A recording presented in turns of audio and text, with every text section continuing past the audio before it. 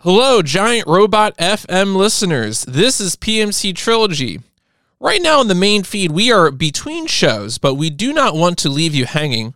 And so this week, we are releasing our simulator coverage of Armored Core Project Phantasma and Armored Core Master of Arena, the second and third Armored Core games, also the second and third games for the PlayStation 1 in the series. We are doing this in part to highlight my speed run of Armored Core Project Phantasma taking place at Awesome Games Done Quick 2023. My run will be on January 9th at 6:55 a.m. U.S. Eastern Time. There is a page, gamesdonequick.com/schedule, that will show you the time of the run in your local time zone. AGDQ 2023, of course, is a week-long speedrun charity event going from January 8th to January 15th, benefiting the Prevent Cancer Foundation. So I encourage you to check out any runs you're interested in, and of course, would be delighted if you checked out the Armored Core run.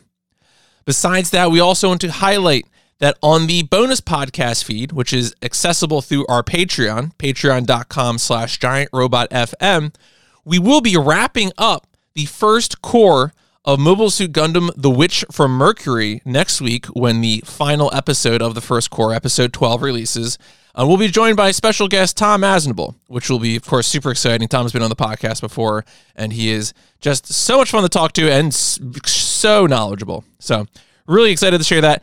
Next week on the main feed, we will be sharing the audio of our plans for the future. We're going to talk about what we've done in this past year, and then we're going to tease some of the things that we plan to be doing in the upcoming months, if not through the rest of the year.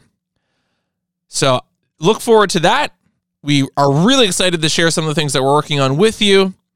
And from there, please enjoy this audio. The audio that you are about to hear will include both the full-length simulator episode for Project Phantasma and Master of Arena, and then there will also be a supplemental half hour of audio that's an addendum that adds in some of the things that we missed when it comes to the Armored Core PlayStation games. That was initially released as a bonus podcast, and we are now sharing that on the main feed so that it can hang out with the Project Phantasma and Master of Arena releases. I should mention, of course, that both of these were recorded before the announcement of Armored Core 6, Fires of Rubicon. Please enjoy the simulator episode. If you're interested in more simulator episodes, there are 2 more episodes available exclusively to patrons. Again, check out patreon.com/giantrobotfm for more information. Now, enjoy the Armored Core.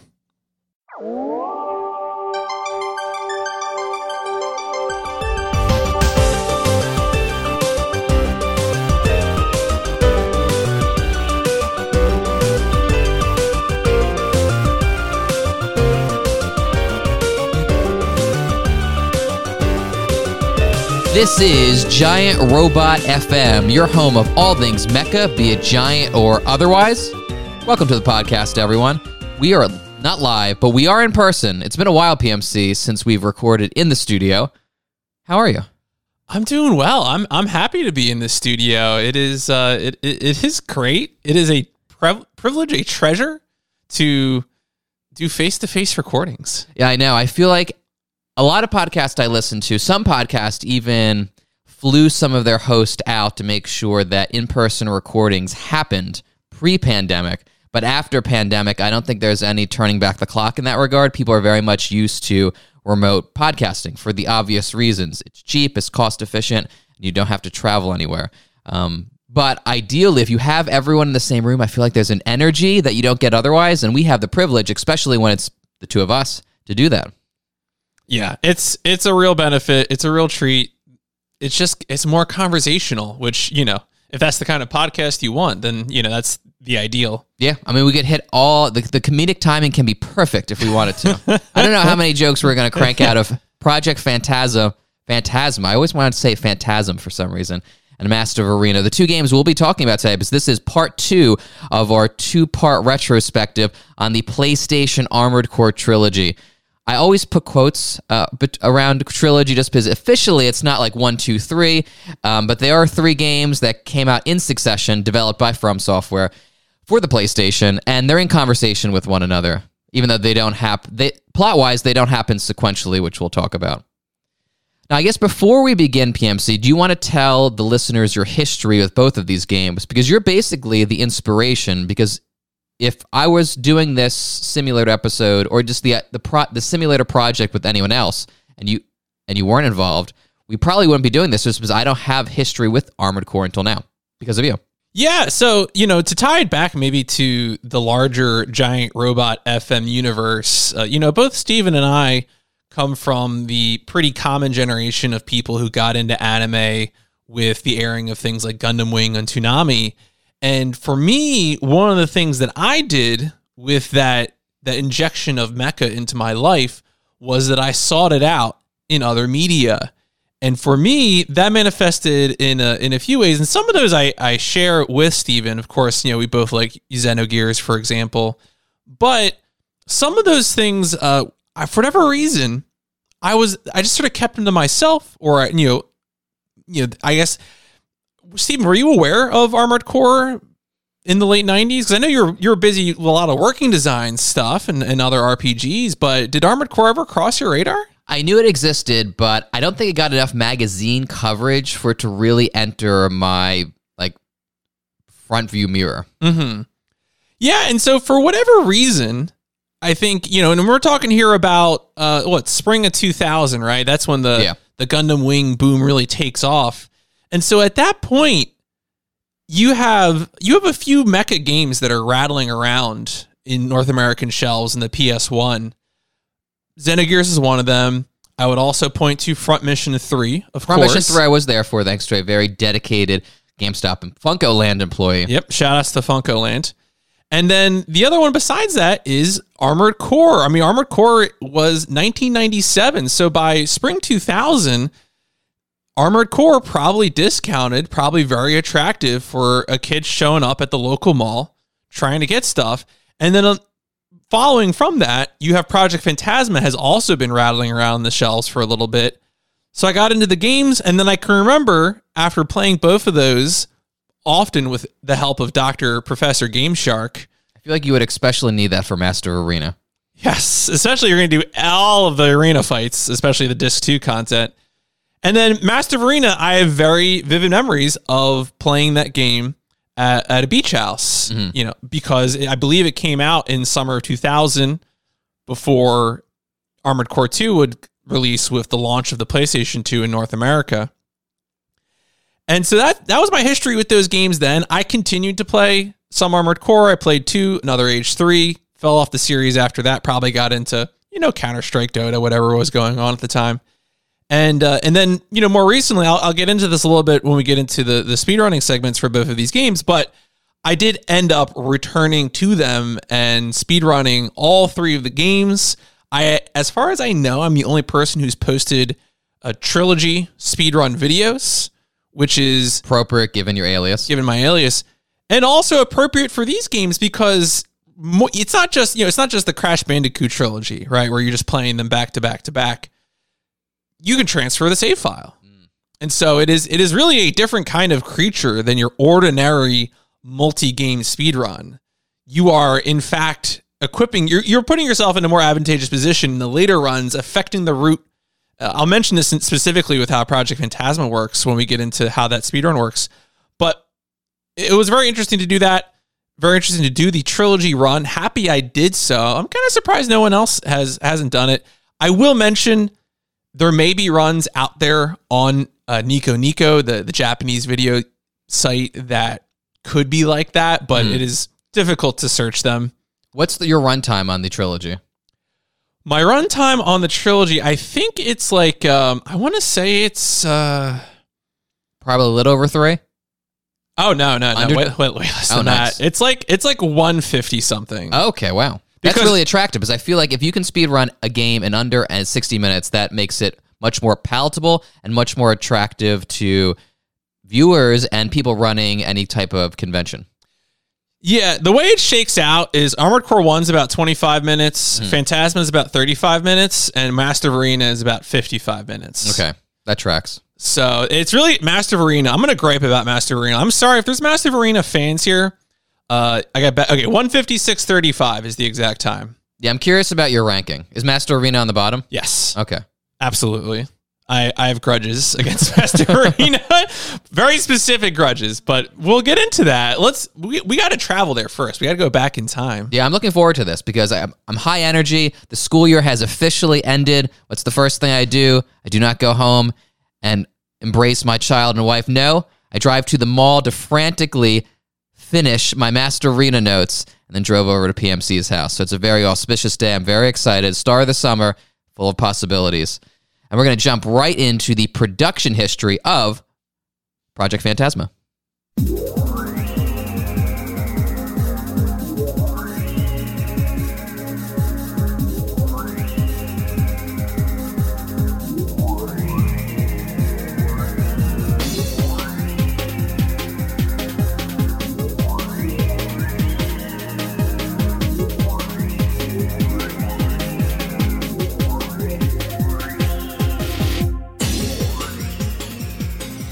Now, we don't have sales numbers for the first Armored Core game, and if you want to hear more about the success or relative success of the first Armored Core game, make sure you listen to part 1. Actually, if you haven't listened to part 1 of our retrospective, do so now, because a lot of what I reference in this episode is going to be a callback or build upon what we talked about in the previous episode.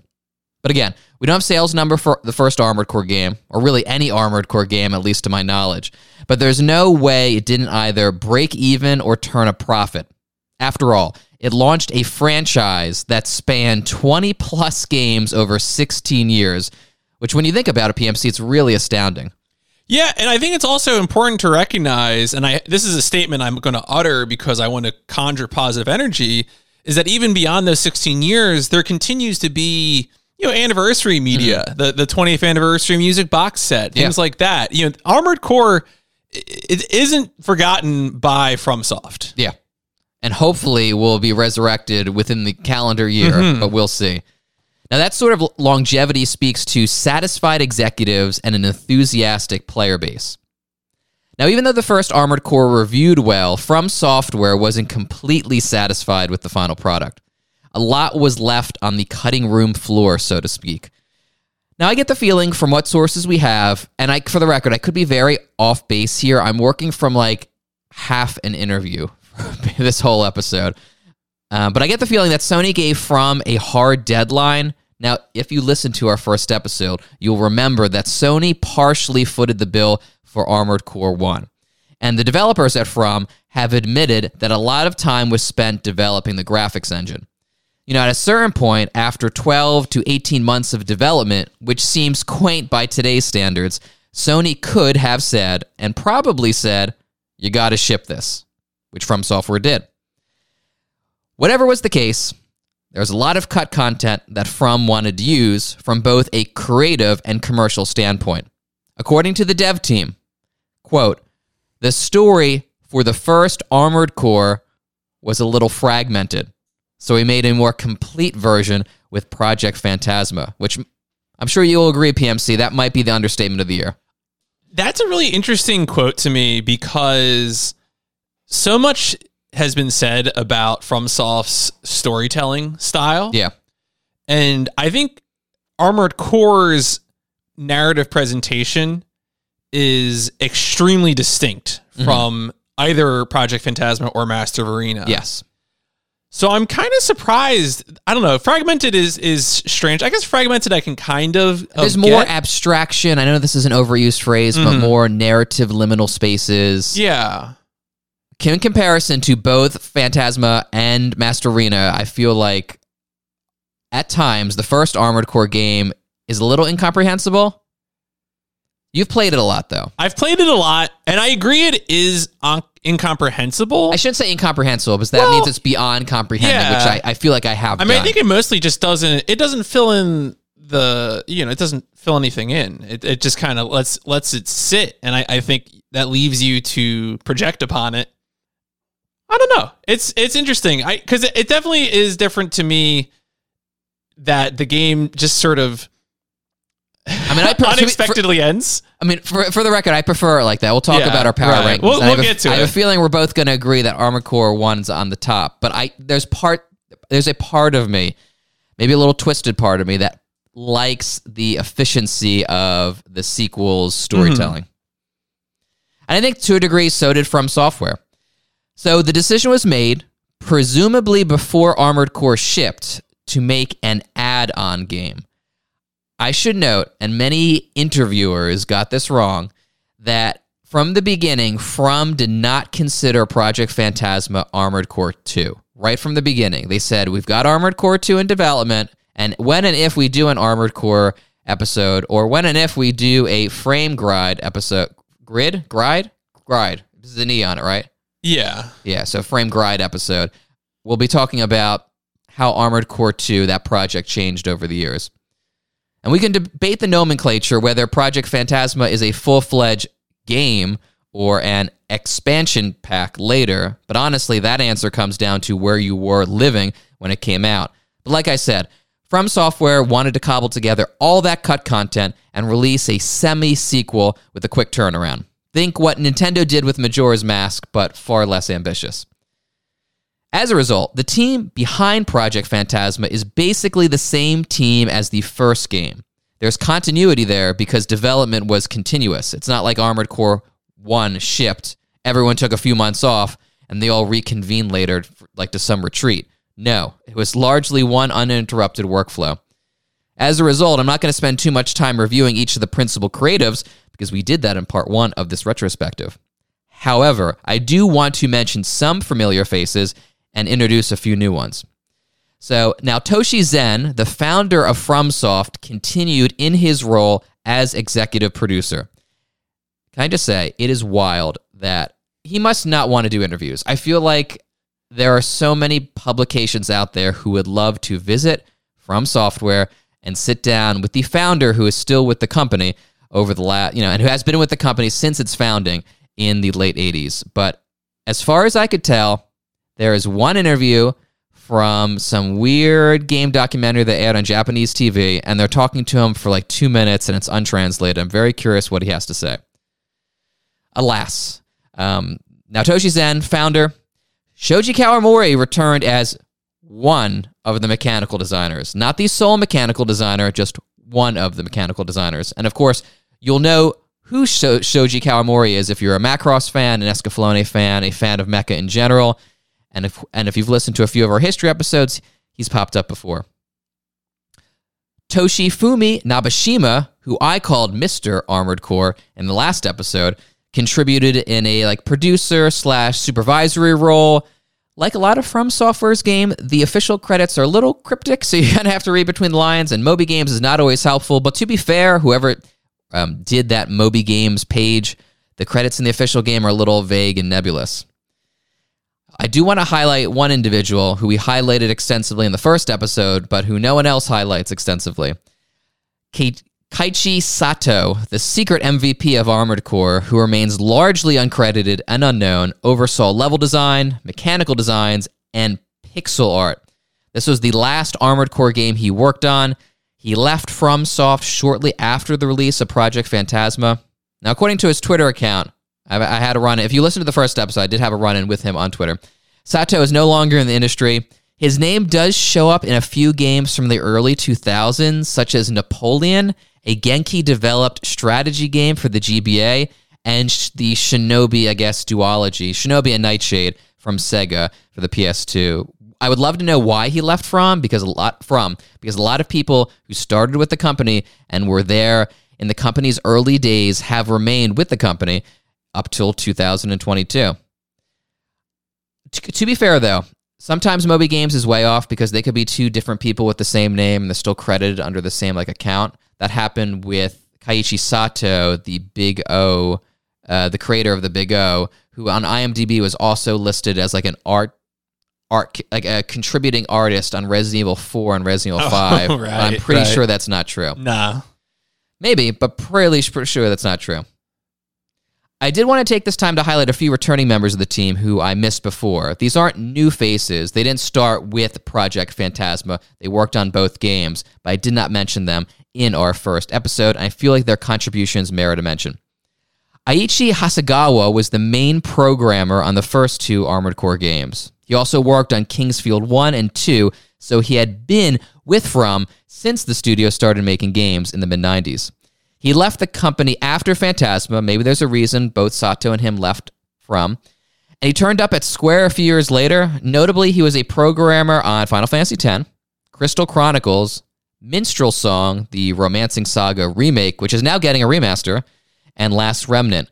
His last credit at Square was on the Type 0 HD remaster, which, PMC, you have not played, right? I have not played Type 0. No, the only games I've played in that list are 10 and Remnant. Yeah, there's no way you would jive with Crystal Chronicles, and I cannot imagine you having fun with the Saga game. Well, I have nostalgia for Saga Frontier. For Saga Frontier, yes. I hear speaking of inscrutable game mechanics is one of them, but you could apply that You can apply that to criticism to most of the Saga games. Most of the Saga games. Yeah, I was going to say, do you want to sit down and play Unlimited Saga, my friend? The art is so good, and the soundtrack bangs. Incredible soundtrack, yeah. I also should note that Hasegawa was interviewed in a feature, like a magazine feature, that Shmuplations has a copy of. If you ever check out the Patreon on Shmuplations, and I'm promoting them because I think they do really great work, they have a few interviews that I would love to see translated. I believe patrons vote on what interview they want to see tackled next, but if you are a patron or interested in patronizing them, please consider it, because I would love to add an additional small episode afterwards if any of these interviews get translated, because that would be a game-changing moment in Armored Core history. But anyway, in that interview, Hasegawa talks about the development of Project Phantasma. I think there's another interview with Sato. Now, there was, and honestly still is, a lot of cross-pollination between From Software and Square, both Squaresoft of the past and Square Enix of the present. I just mentioned Hasegawa, but Masayuki Saito, another programmer on Phantasma, he also worked on Frame Gride, migrated over to Square in the 2000s, where he worked on, I guess less auspiciously, Dirge of Cerberus, which who knows, might be getting a remake someday, and Final Fantasy 13. If Crisis Core can get it, Dirge can get it. I feel like, I kind of feel like they're just picking pieces of Dirge and including them as supplemental material with the FF7 installments. Now, when I say the turnaround on this game was fast, I mean it. In Japan, Armored Core came out on July 7th, 1997. Project Phantasma released before the end of the year, 5 months later, on December 4th, 1997. That not only speaks to the scope of this game, which we'll talk about, but how many assets had already been developed. And by the way, banger cover. I'm not really a collector. I collect a few things, but not like I did in the past. But if you were so inclined, you could place the instruction manuals or the game cases of Armored Core 1, 2, and 3, the Japanese releases, on a shelf, or I guess frame the instruction manuals. It would look great because they are all riffing on the same style. That's all I could say. Do you have any pressing thoughts on the Armored Core Project Phantasma Japanese instruction manual? I think it looks great in the same ways that the Japanese cover for the first Armored Core did, with the sort of the zooming in effect, the O's stylized. Connecting. Yeah, it's stylized. I think the sort of I think the one really big addition, of course, is the Project Phantasma text itself, which is just delightfully 90s. Yeah. There's sort of an X-Files quality to it. Little Ghostbusters, the animated series. Yeah. Now, in Japan, Phantasma was sold as, borrowing the language from an old IGN article, an, quote, update disc. Players needed a copy of Armored Core to play Phantasma and would be required to swap discs during startup, which sounds terrible. Have you ever had to do that on a PS1 game? I was actually going to ask you, Steven, because I've recently been looking into Japanese-only mecha games, and I had noticed that there's actually more than a few discs that were described as add-on discs that would bring in, new levels, new content, things like that, but were clearly not meant to be standalone purchases. Now, we're familiar with that idea mostly from the era of PC expansion packs, Yuri's Revenge, Frozen Throne, whatever.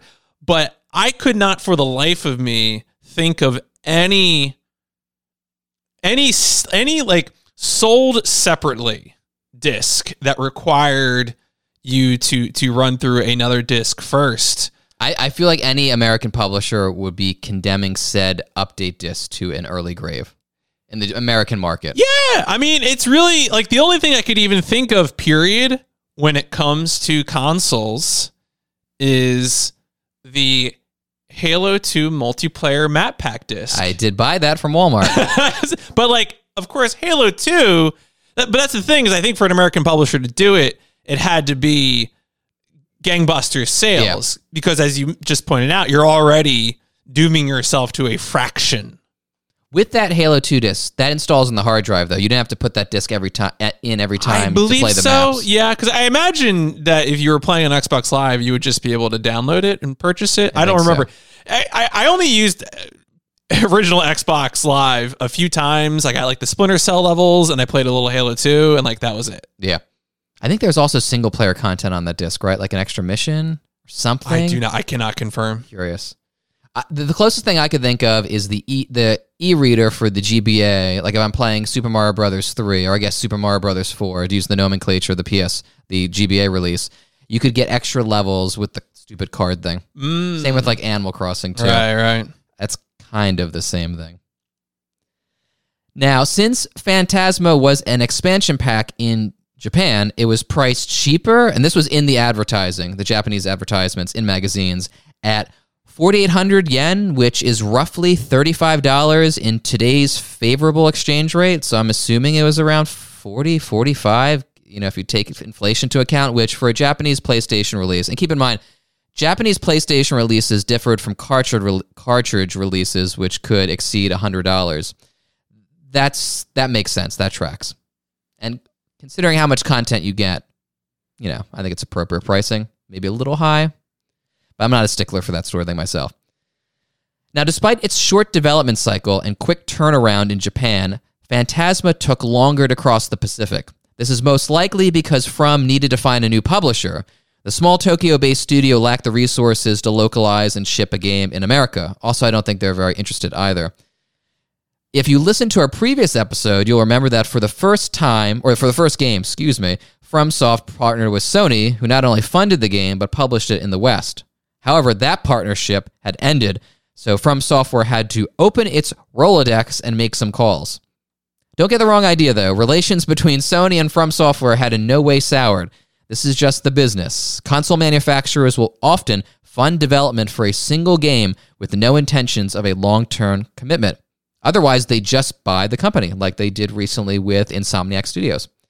And though it took a little while, the two companies would work together in the future. Famously, Sony Computer Entertainment published a little game called Demon Souls in 2009, Bloodborne in 2015, and a personal favorite of mine, Duracine.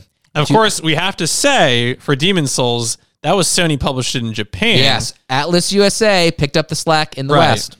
A very, very smart decision on Atlas USA's part.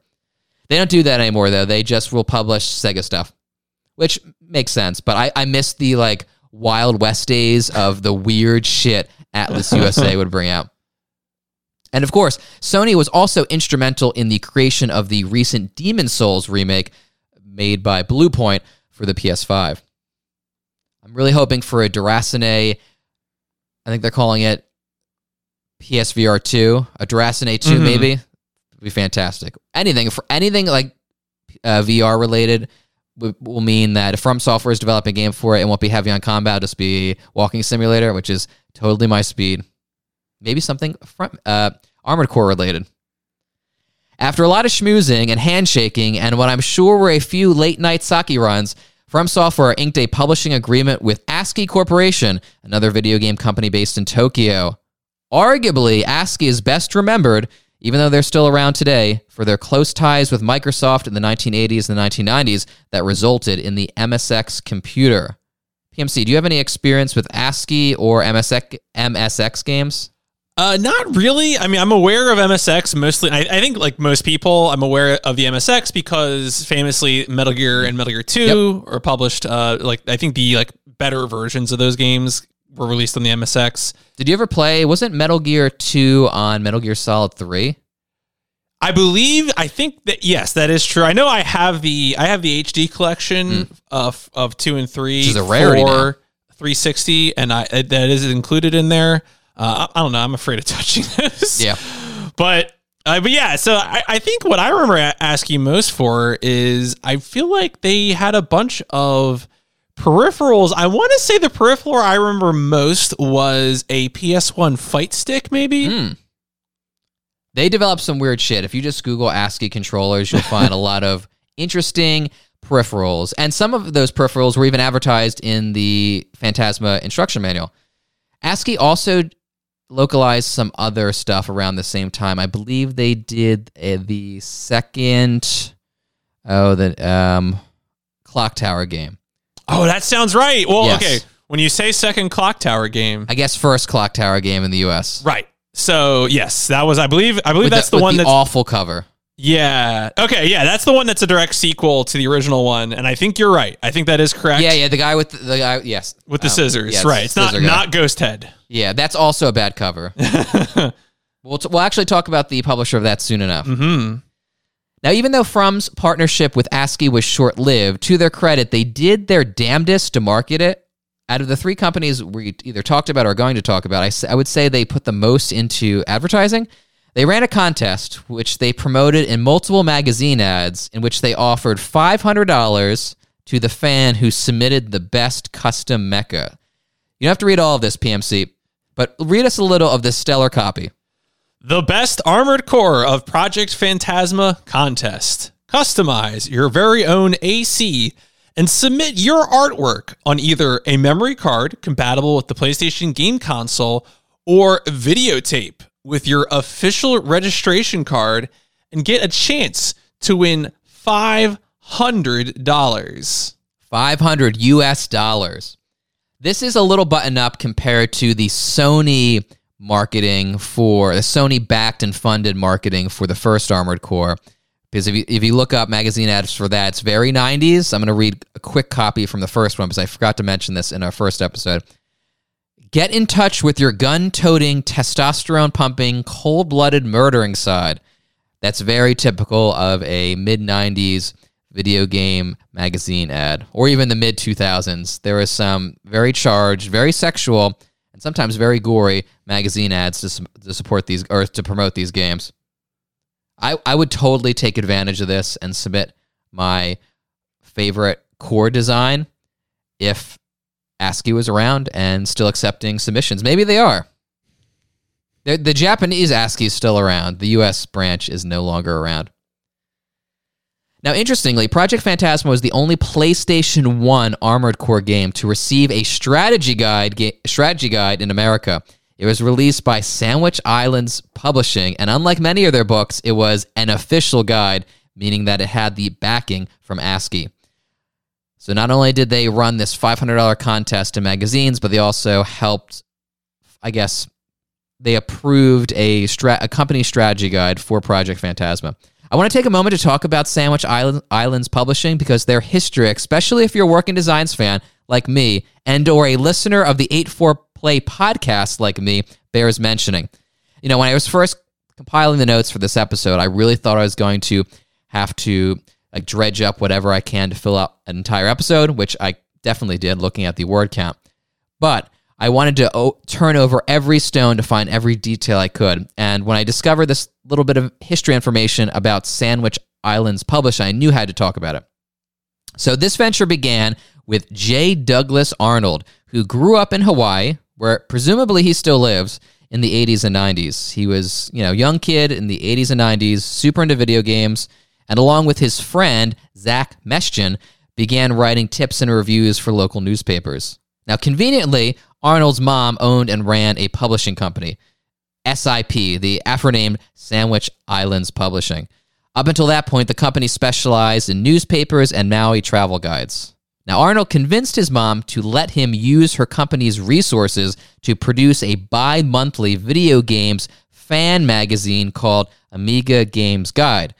As circulation picked up and Arnold's reputation in the industry spread, they began to print their own guides and secure publishing deals. Now, like I said, they specialized in unofficial guides for popular games like Metal Gear Solid and Pokemon, using occasionally terrible artwork for their covers because they were unofficial, so they couldn't use any licensed artwork. Now, SIP, to their credit, managed to ride this wave for the better part of a decade until the end of the 90s. Fortunes changed for the company in 2000 when they were sued by Nintendo of America for publishing a translation of the Japanese instructions in their guide, Pokemon Gold and Silver Japanese Translation Guide. You know, Nintendo got a Nintendo. But the reason why I mention this company is because a couple of notable industry figures wrote guides under their publishing label. Mark McDonald's I guess a video game personality who's near and dear to my heart. For those of you who listen to the 8-4 Play podcast, he's Gaming Jesus himself. He's the host of the long-running 8-4 Play podcast and current vice president at Enhanced Games. He also worked at and helped found 8-4 Play, the localization company. He worked on the Pokemon Trainer Survival Guide. He has mentioned these. He's mentioned the Pokemon and Final Fantasy VII guide on the podcast before, and I distinctly remember seeing the Pokemon Trainer Survival Guide at my local Borders. The Final Fantasy VII Survival Guide he also worked on has a decent cover. The Ocarina of Time guide, the cover is repellent. It is awful. PMC, have you ever seen these guides before? No, I thought I had seen this Final Fantasy VII one before because I remember there being some unofficial guide like with this color, the same color, but I don't remember. I feel like I would have recalled Survival Guide on it, so I must be thinking of a different strategy guide. Obviously, there are many more strategy guides in the 90s than there are any other time, probably. Is there a company still producing guides, physical guides, not boutique guides, like mass-published guides? I don't think so, because the ones that would have survived the longest were Prima and Brady, right? Yeah. And I don't think either of them are still doing it. I don't think so either. Yeah. Interesting. Now, like I mentioned earlier, Zach Meshchin and J. Douglas Arnold were childhood friends, and Zach did a lot of writing for SIP. In addition to ASCII, SIP struck a deal with Working Designs, and the two of them wrote guides for games like Vi. I think it's Vi. Shout out to Yasuhiko, who did the character art for that game. And Lunar, the Sega CD game. Eventually, Zach moved to the mainland and ended up at Working Designs, where, according to his LinkedIn, he was the lead writer and editor of Japanese to English localizations of video games for the Sony PlayStation and Sega Saturn consoles, including the best-selling cult classics Lunar Silver Star Story Complete and Lunar 2 Eternal Blue Complete. I did know Zach existed. I guess he was kind of like Vic Ireland's number 2 at the company until the two had a falling out, which I'm very curious about. Meshchin moved over to Atlas USA before leaving the industry entirely. I think he works in real estate now. It's kind of eerie because as a kid, I saw him on the making of Lunar featurette on the extra CD included with Lunar 1 and Lunar 2. And then when I looked him up on LinkedIn like 5 years ago, he's working real estate. I just think that it's a little tonally dissonant. But I mean, whatever. I mean, it's not an easy industry. Speaking of it not being an easy industry, let's get back to Armored Core. A gentleman named Keith Kolmos wrote the Phantasma guide. Unlike MacDonald and Meshchin, Kolmos never advanced in the industry. He wrote a few guides for Prima in the early 2000s, most notably for Breakdown, a Namco 2004 release. It was their attempt to jump on the first-person shooter bandwagon. PMC, did you? I knew this. I think I rented this game. It's not bad. Yeah, a lot of people credit it as being very much a prototype for the soon to appear cover shooter of the late 2000s. I believe there are some cover shooting mechanics in Breakdown. And a lot of people consider that a game that sets that trend for things like Gears of War. Yeah, interesting. I remember you could walk up to a vending machine and order soda and drink it in first person, which I always adore those little touches. But after the Breakdown guide came out, he kind of disappeared. The Phantasma guide doesn't have any insights into the game's production. If I did, I would have acquired a copy. But you can pick it up cheap online for like $15 if you're so interested. It also had at least 2 printings. SIP published hardcover and paperback editions, which feature two different covers which feature two different mechs. Interestingly, there's also a chapter that covers the first game. PMC, you looked into this, right? Because I remember I asked you about this guide, but you didn't actually check it out firsthand. No, I never followed through on it because I think this is kind of funny given some current events. I think I was in a phase where I was doing a lot of research on games, trying to just turn over all stones. And I had just purchased a copy of the Slave Zero strategy guide. Okay. And that kind Who of published that? I believe that's a Prima. Okay. And that kind of burned me on the idea of looking for speed tech and strategy guides. The Slave Zero guide is interesting because the writer of the lore in the game, who is a writer on many other video games, including even today working on Destiny 2. Okay.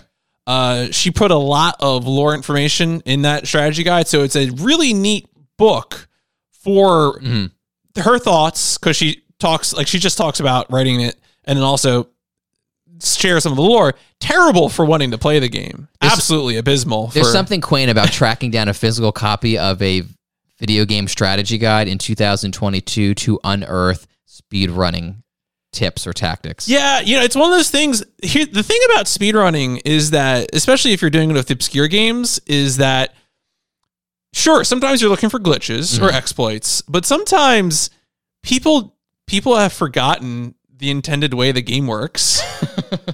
Like, this happens all the time, where someone shows up in the YouTube comments and is like, oh, can't you just do this? I had this actually happen to me like a week ago. Someone showed up in the Deep Space Nine comments and said, hey, you can put the phase modulators on the Grigari and just send them into space. Wow. And I didn't even think of trying that. Shout out to that person. Indeed. Maybe it was Avery Brooks himself. Maybe it was Avery Brooks, the true fan of Star Trek Deep Space Nine, The Fallen. Project Phantasma released in America on October 7th, 1998, approximately 10 months after it debuted in Japan. Pour one out for PAL regions. Phantasma and Master Arena never received a European release. Now, unlike its Japanese counterpart, Phantasma was a standalone release in America. You did not need a copy of the original game to play it. Critical response, at least from magazine coverage, was more tepid than the first game. Given the iterative nature of Phantasma and what reviewers saw as a dearth of new content, the game received a lot of middling scores. PMC, I unearthed a review. Speaking of unearthing things from physical media, I unearthed a review from the Next Generation magazine. Now, you could tell Armored Core Project Phantasma was not a high priority for the editorial board at this magazine, because it did not receive half a page. It received a quarter of a page, so it's not going to take you very long to read. But would you do us the honor of reading this review from 1998? I absolutely will. Does this have we don't even have the author's name here, do we? In this I tried to find it. Okay. Well, whoever at Next Generation magazine has this to say on Project Phantasma. A fast-paced strategy shooter mech game for PlayStation is a rare find. There hasn't been anything like Armored Core Project Phantasma since, the original Armored Core. And therein lies the problem. Phantasma isn't really much of an advancement over the original game. Not in gameplay, and certainly not in graphics. That said, Phantasma is still pretty fun, providing Armored Core devotees with many more of the features that made the original exciting and unique. Players can customize their mechs with more parts and weapons, and there are updated and enhanced missions. Another new feature that adds immensely to the replayability is the deathmatch mode, in which players can challenge other ACs to basically a shootout. If they win, they move up the ranks. Along with regular gameplay, Project Phantasma offers a versus mode in which two players can duke it out in a number of environments. Now, we're not saying that the developers ripped off the versus mode from Virtual On.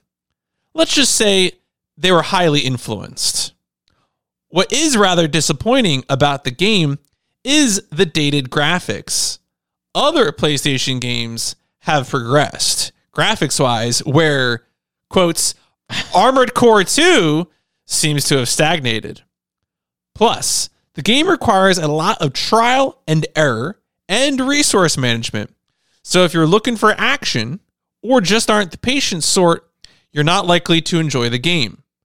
But those who were really into the original Armored Core, and there were more than a few, should enjoy the greater number of missions and options in Project Phantasma, giving this a big old 3 stars out of 5. Now, despite some editorial overreaching there, I feel like this review is kind of on the money. I have more like critical thoughts, but I would probably give it a 3 out of 5 too if I had to give it a numerical score. Yeah, I have weird thoughts about Phantasma. I think that's probably mostly appropriate. I think this is an incredibly 90s review. Yeah. Because there is absolutely, like, there's no discussion of the narrative whatsoever. And like also just like a lot of the language, I bet you there are some people, because obviously there are some people who are out there to take shots at video game journalism. And so I imagine some people will look at some of the terminology and feel like it misrepresents what's going on. Mm-hmm. But you got to remember, if you're like me and you've played the game enough that you can identify like whether it's appropriate to call something an updated or enhanced mission. Yeah. I'm already like a level of devotion to this beyond what someone who's doing a normal amount of work for a review is going to do. So I don't know. I think this is like, from a surface level perspective, pretty reasonable. I'm going to report back at some point on the comparison to Virtual On. My impression from watching Virtual On footage is that it is a much more of a like a modern 3D arena fighter, closer than what Armored Core does. I could be wrong about that. I'm very curious. I have not played Virtual On games at all, and I definitely would like to check them out at some point. Yeah, same.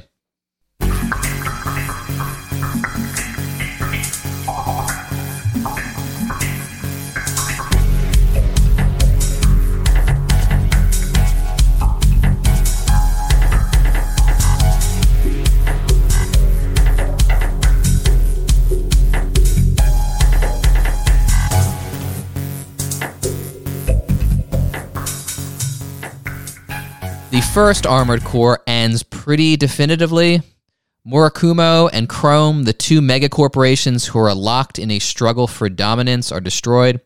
There's not too much narrative space to work within for a direct sequel, so From decided to set Phantasma before the events of the first game. In Phantasma, you take on the role of an unnamed Raven, because, of course, who is tasked with infiltrating a massive urban complex called Amber Crown. Within Amber Crown, a mysterious group called the Doomsday Organization is building a deadly weapon called Project Phantasma. Your mission?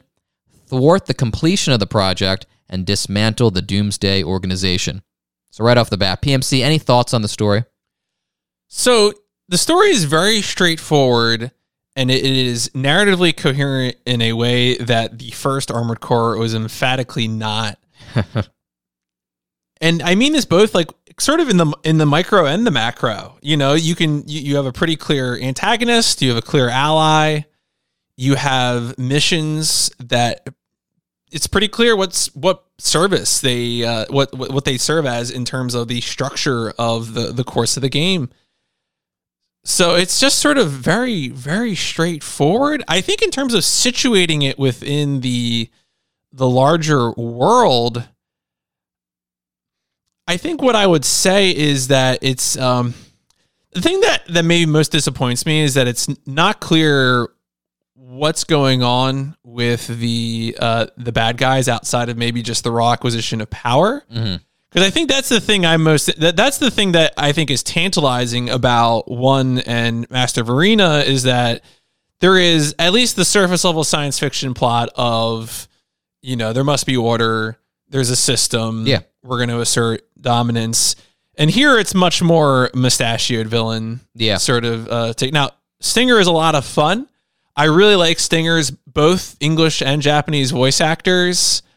Your ally, Sumika, is maybe less interesting, but she looks just like RC from Transformers, so that's kind of fun. That's true. Now, perhaps the most interesting thing about Phantasma's story is that there are actual characters in the game with backstory and arguable growth, minimal though it is. In the third mission, you rescue your point of contact, a woman named Sumika Chutalanen. I might be pronouncing that wrong. I don't know if it's actually pronounced in the game. A raven who was captured by Doomsday and was intended to be a test subject for Project Phantasma, but she escaped and is keen on revenge. She's the one who comes up with all your missions, and to her credit, she joins you in the field piloting a pink and white armored core called Ariake. There's also Stinger, who's, as PMC pointed out before, an irregular raven who works for Doomsday and who is the primary antagonist of the game. You mentioned some surface level thoughts. Do you have any strong feelings about these two? I mean, their voice actors, while I appreciate them, their delivery is very deadpan. I'm not sure if it's intentional. Sometimes the exchanges are unintentionally hilarious between the two of them because they're so dry and so mechanical. I think, I don't know, I would really be prepared to go to bat for Stinger. I do agree, Sumika, I feel like the only line that Sumika really delivers in the game is the one at the very end where she's like, hey, maybe next time you can charge less. That's kind of the only real line I feel like she delivers in the game. Stinger is much more over the top in a kind of fun kind of way. But again, it's sort of in the service of what, especially for me, I'm so used to just blasting the shit out of him as soon as he shows up. So there's a comedy of timing that I routinely experience with this performance because I've speedrun it. Yeah, because I guess he would speak, cutscene ends, and you just unload a fusillade of firepower in his general direction. Yeah, and then he just sort of well, I'm out of here. Yeah, he just scoot off. Their mech designs are pretty cool. I do like the Vixen, which is what Stinger pilots. That's the mech I posted on Mecha Day, and I was corrected by Sato. What he said. No, I made this, not Kawamori. I'm sure he has had to say that on a few occasions. Mm-hmm. Sumika's mech's fine. It gets the job done. I believe both of these at least show up on the loading screens of Armored Core 4. And they do? They get... I mean, all this stuff gets recycled and referenced in later games, but I can say, having played Armored Core 4, I definitely saw Sumika.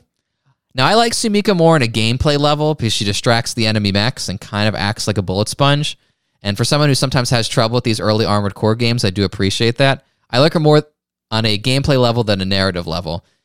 There's not much to her character, and like I said earlier, some of her lines are unintentionally hilarious.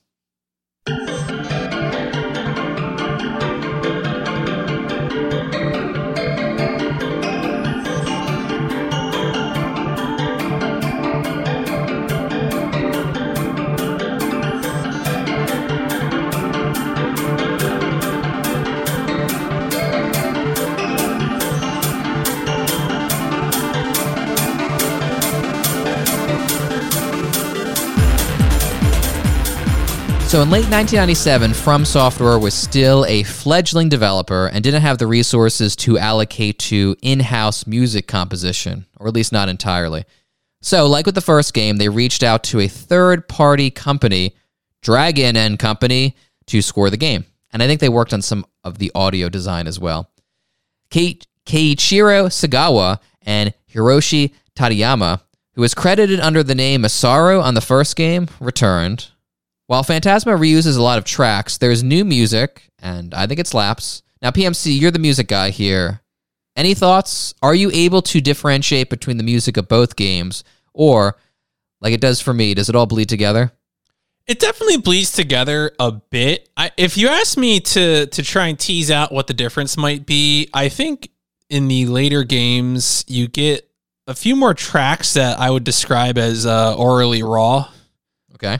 There's some more scratchiness, I think, to the music in particular. There was scratchiness present in the audio design of the original Armored Core, but I think that's kind of... Now, if you ask me to name tracks, I'm going to struggle a bit more there, because I definitely feel like the tracks that I can name are tracks that are present across the whole trilogy of games. Like the main menu music. Yeah, shape memory alloys, circulation, stuff like that, I feel like that's a real test for, as the previous review stated, an Armored Core devotee. If you could do like a little like a game show like game and play music from the first 3 games and see if they could pick out which game it came from and or the track name. Speaking of track names, Project Phantasma did not receive a standalone soundtrack. The music was collected along with music from the first game in the Armored Core Original Music Files CD that came out that same year, which we talked about last episode. Music from Phantasma was also included on a second official release that collected music from the first 3 games, which we'll talk about when we get to Master of Arena. Now, before we completely leave the topic of audio, I want to briefly mention sound design. PMC, on our last episode, you mentioned the excellent and haunting sound design of the first game. Yeah, I was really impressed, especially with some of the underground areas. And Phantasma, in comparison, I think really excels at some of the surface stuff. I think the locales in Phantasma breathe a lot more thanks to some of the ambient noise. Yeah. The one that's the standout one, of course, are the bird sounds in Jungle Cruise, the mission where you are trying to track down a VIP to kidnap and get more information about the Doomsday Organization. There's some other ones good too. Slaughterhouse, which is the mission where you're protecting the VIP from Stinger. Also has a lot of like fans and industrial noises, and the Armored Core remains very good at industrial noises.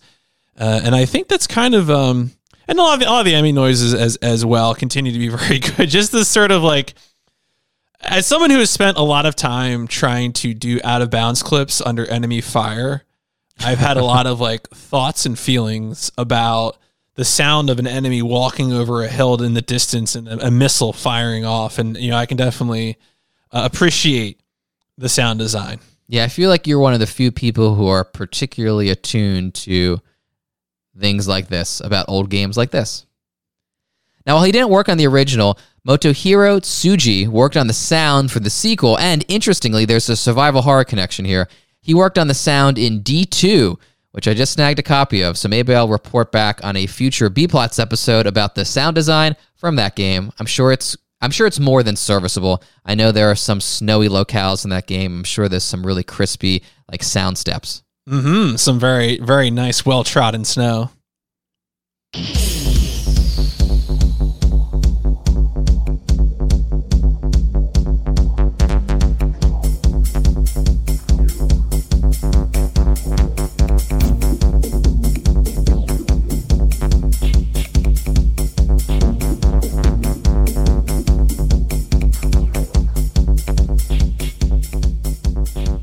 In the previous episode, I talked about how I had difficulty acclimating to the controls of Armored Core. And after finishing Phantasma and Master of Arena, I'll admit, I feel I have more of a handle on combat. I think there are still a lot of quality of life improvements that could, and maybe in the years since, have been implemented. But there's nothing like boosting across a map, dodging a stream of missiles, and landing a melee hit to finish off an enemy MT. That's very satisfying. At its best, AC's combat is fast, frenetic, and strategic, and the combination of those qualities can be so satisfying. Do you feel the same way, PMC, after having speedrun these games on numerous occasions? Yeah, I think the thing that really makes a game satisfying from a speedrunning standpoint, but also from just sort of a pick up and play standpoint, is how easy is it to get into at a basic level, and then also what is the skill ceiling. And I think what is impressive about Armored Core is I think it does a great job of integrating the customization of the robot with the experience of playing the game. So when it comes down to things like how do you boost, how fast do you ascend, how quickly do you turn, what is your strafing like, all those different things, it really sort of comes together. How does your weapons fire? Do you have lock-on time? What is the size of your lock targeting window? These things all really connect to each other in a way that is both strategic in the long term, in the sit back and brainstorm way, but also, you really can just sort of weave back and forth and fire off a few quick shots, hide behind something, get behind somebody. The fact that the game has a mechanic for approaching an enemy from the air and blading them and getting a damage multiplier speaks to the intention of the design that those kinds of maneuvers are to be rewarded. I fucking suck at that. I could melee on the ground. I am terrible with aerial melee It's attacks. not easy. Dog shit at it. I kept trying to.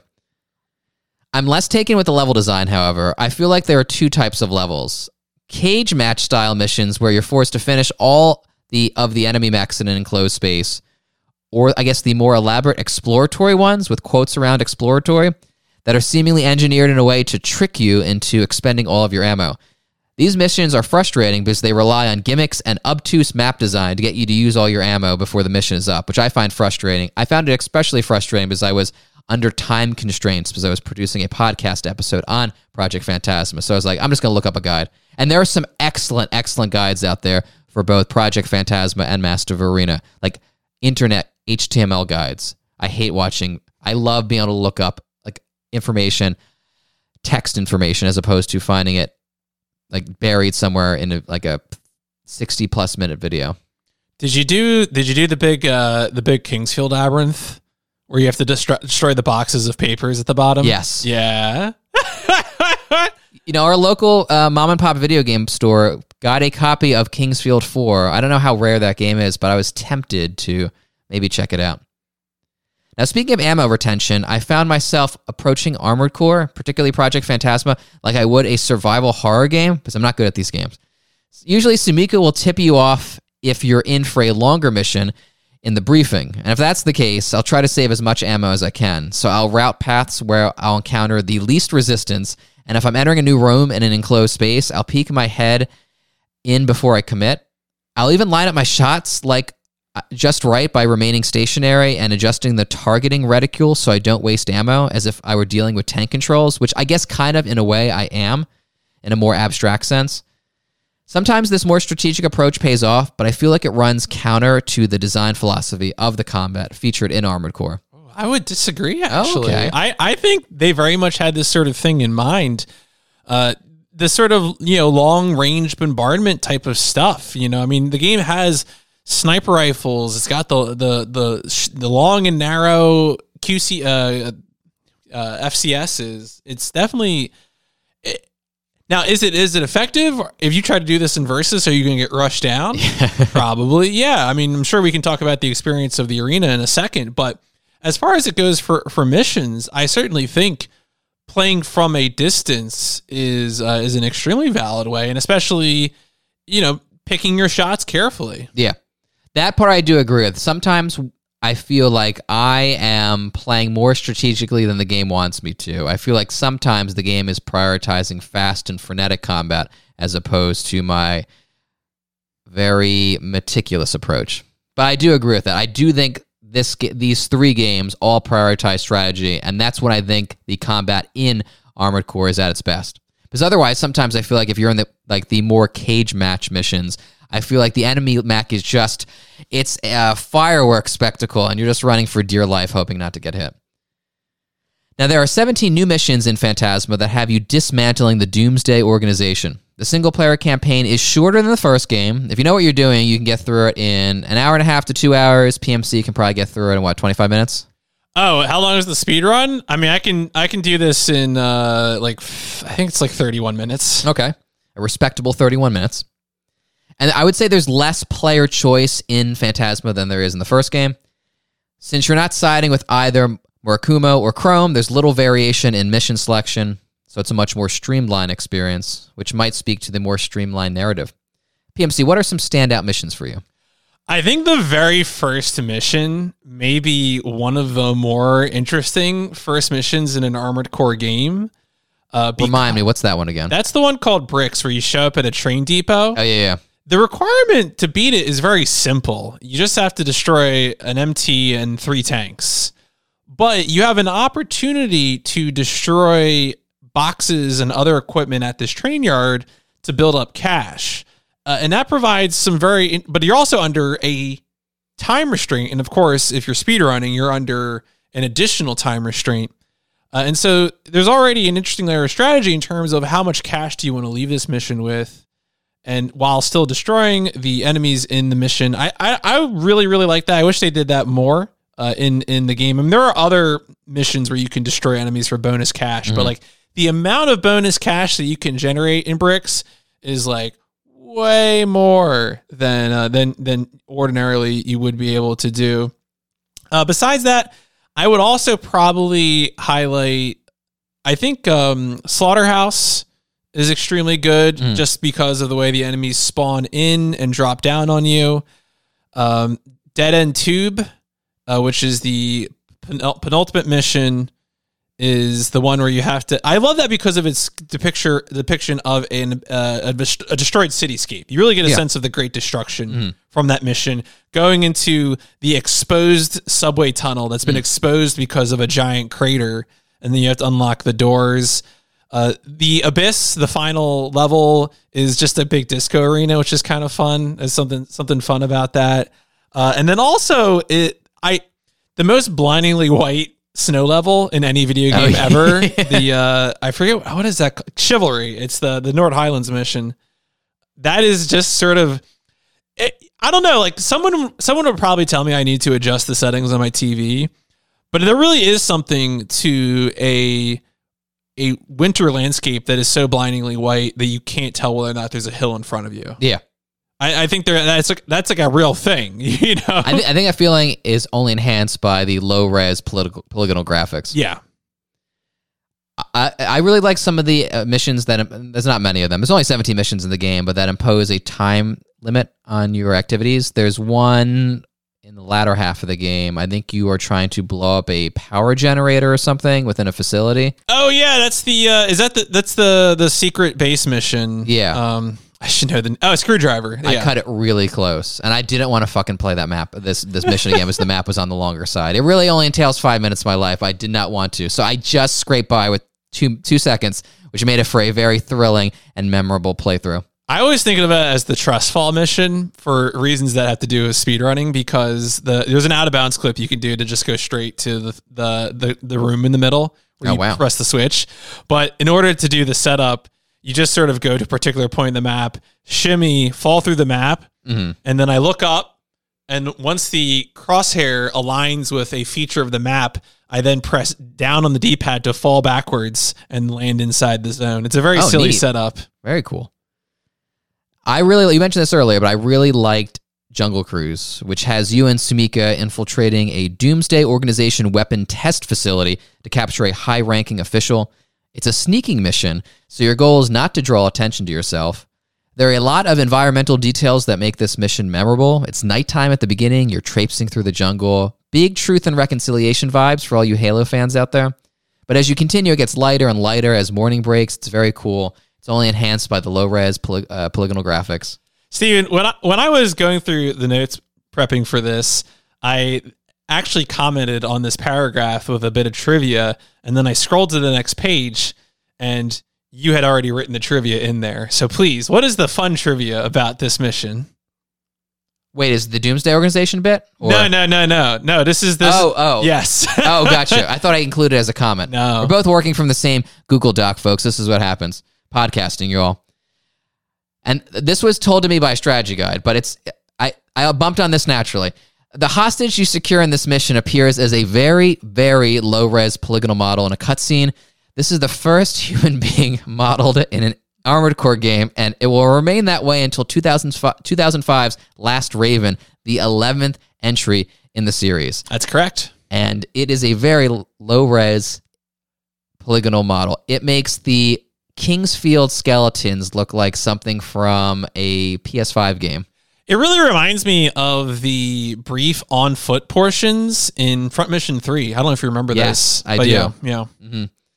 That also speaks to why these games are probably have shorter development cycles, because you could see where they're reusing assets, and they are very economical when it comes to making missions. That's not a criticism. It's just there's only so many things to render. And if you're not rendering sprites or character models, I imagine things go much more smoothly.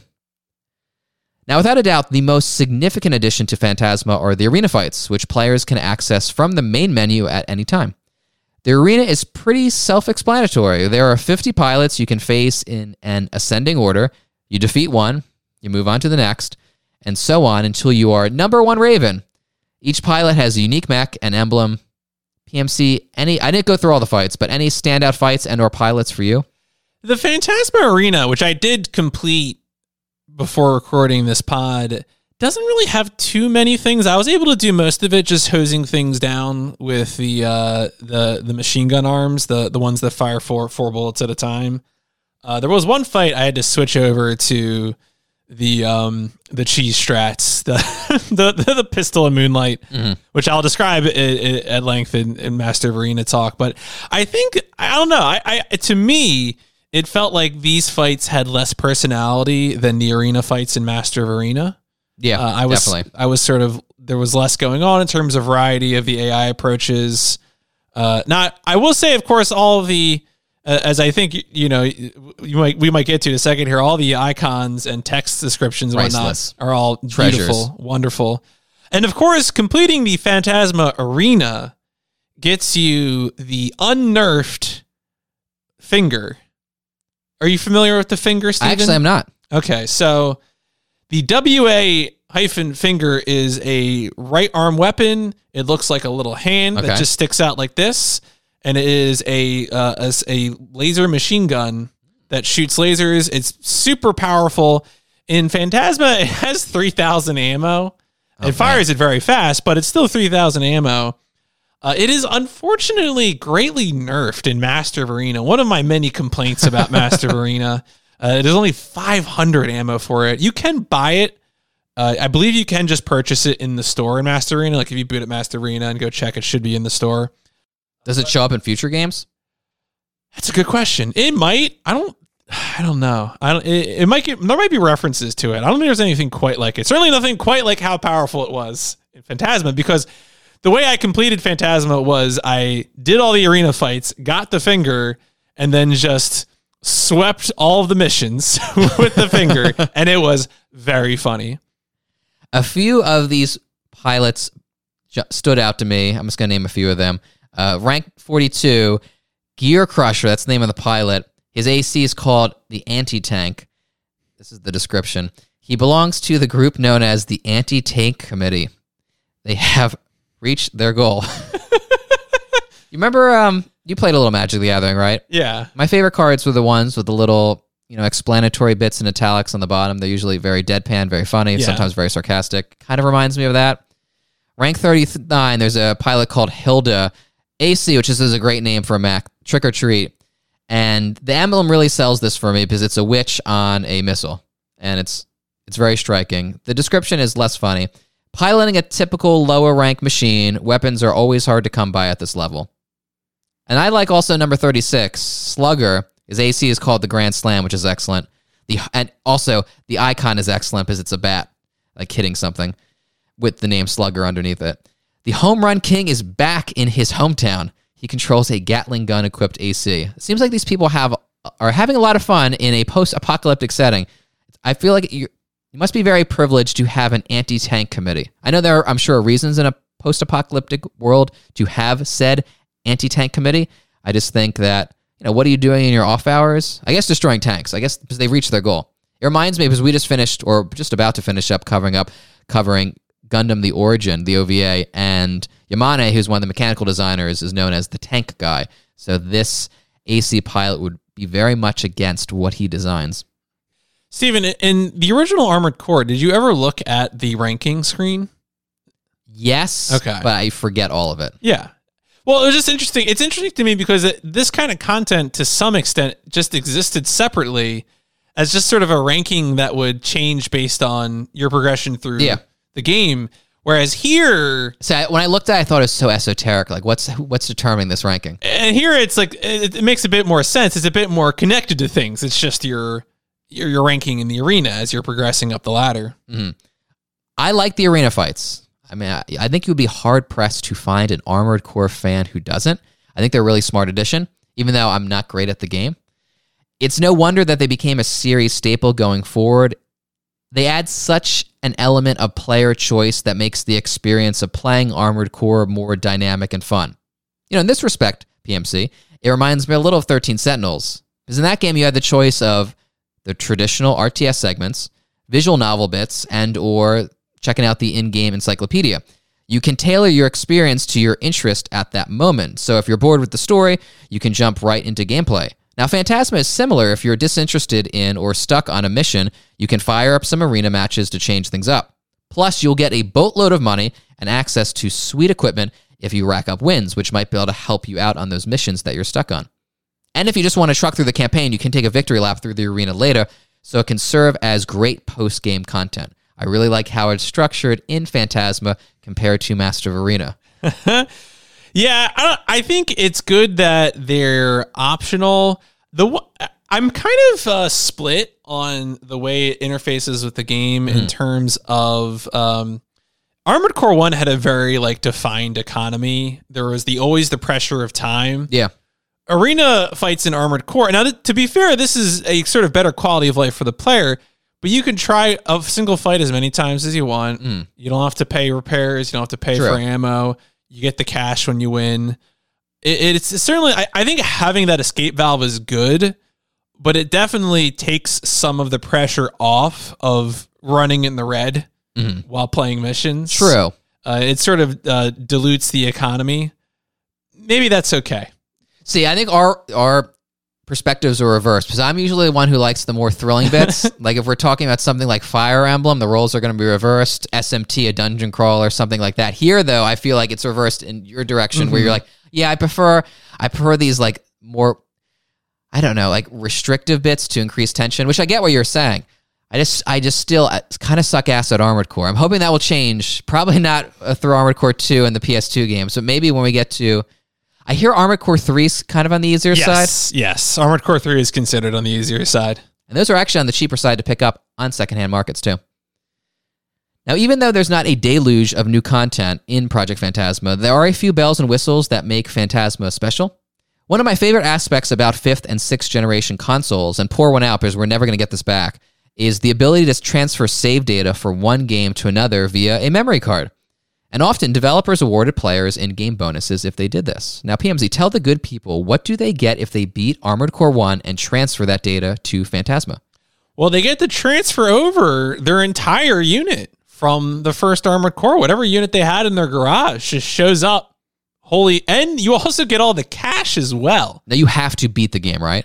Or is it just any old save file? Have I ever tried to? I don't know if I've ever tried to load an incomplete save. I think it does have to be a yellow text save file. It has to be a completed save file from AC1. I'd never tried, though, actually. Good question. Yeah. That's not the only thing that you can transfer over. In the last episode, I mentioned a backdoor easy mode called Human Plus. Now, it ties into the lore, corporations biologically enhancing human beings for their benefit. And when I say for their benefit, I really mean the corporation's benefit, not the people being experimented on. And it outfits the players with features such as better radar and quicker movements that makes the game a bit easier. On its own, Human Plus isn't an option in Phantasma unless you transfer over your save from the first game. Otherwise, you can't get those upgrades. Also, Phantasma adds extra mission information during the loading screen, which will become a series staple going forward. This supplemental info includes a start time, mission place, and mission code name. Some of the code names are unintentionally funny, like Rusty Neil, which I assume is a typo for Rusty Nail. I love Rusty Neil. It's like Bobson Dugnut.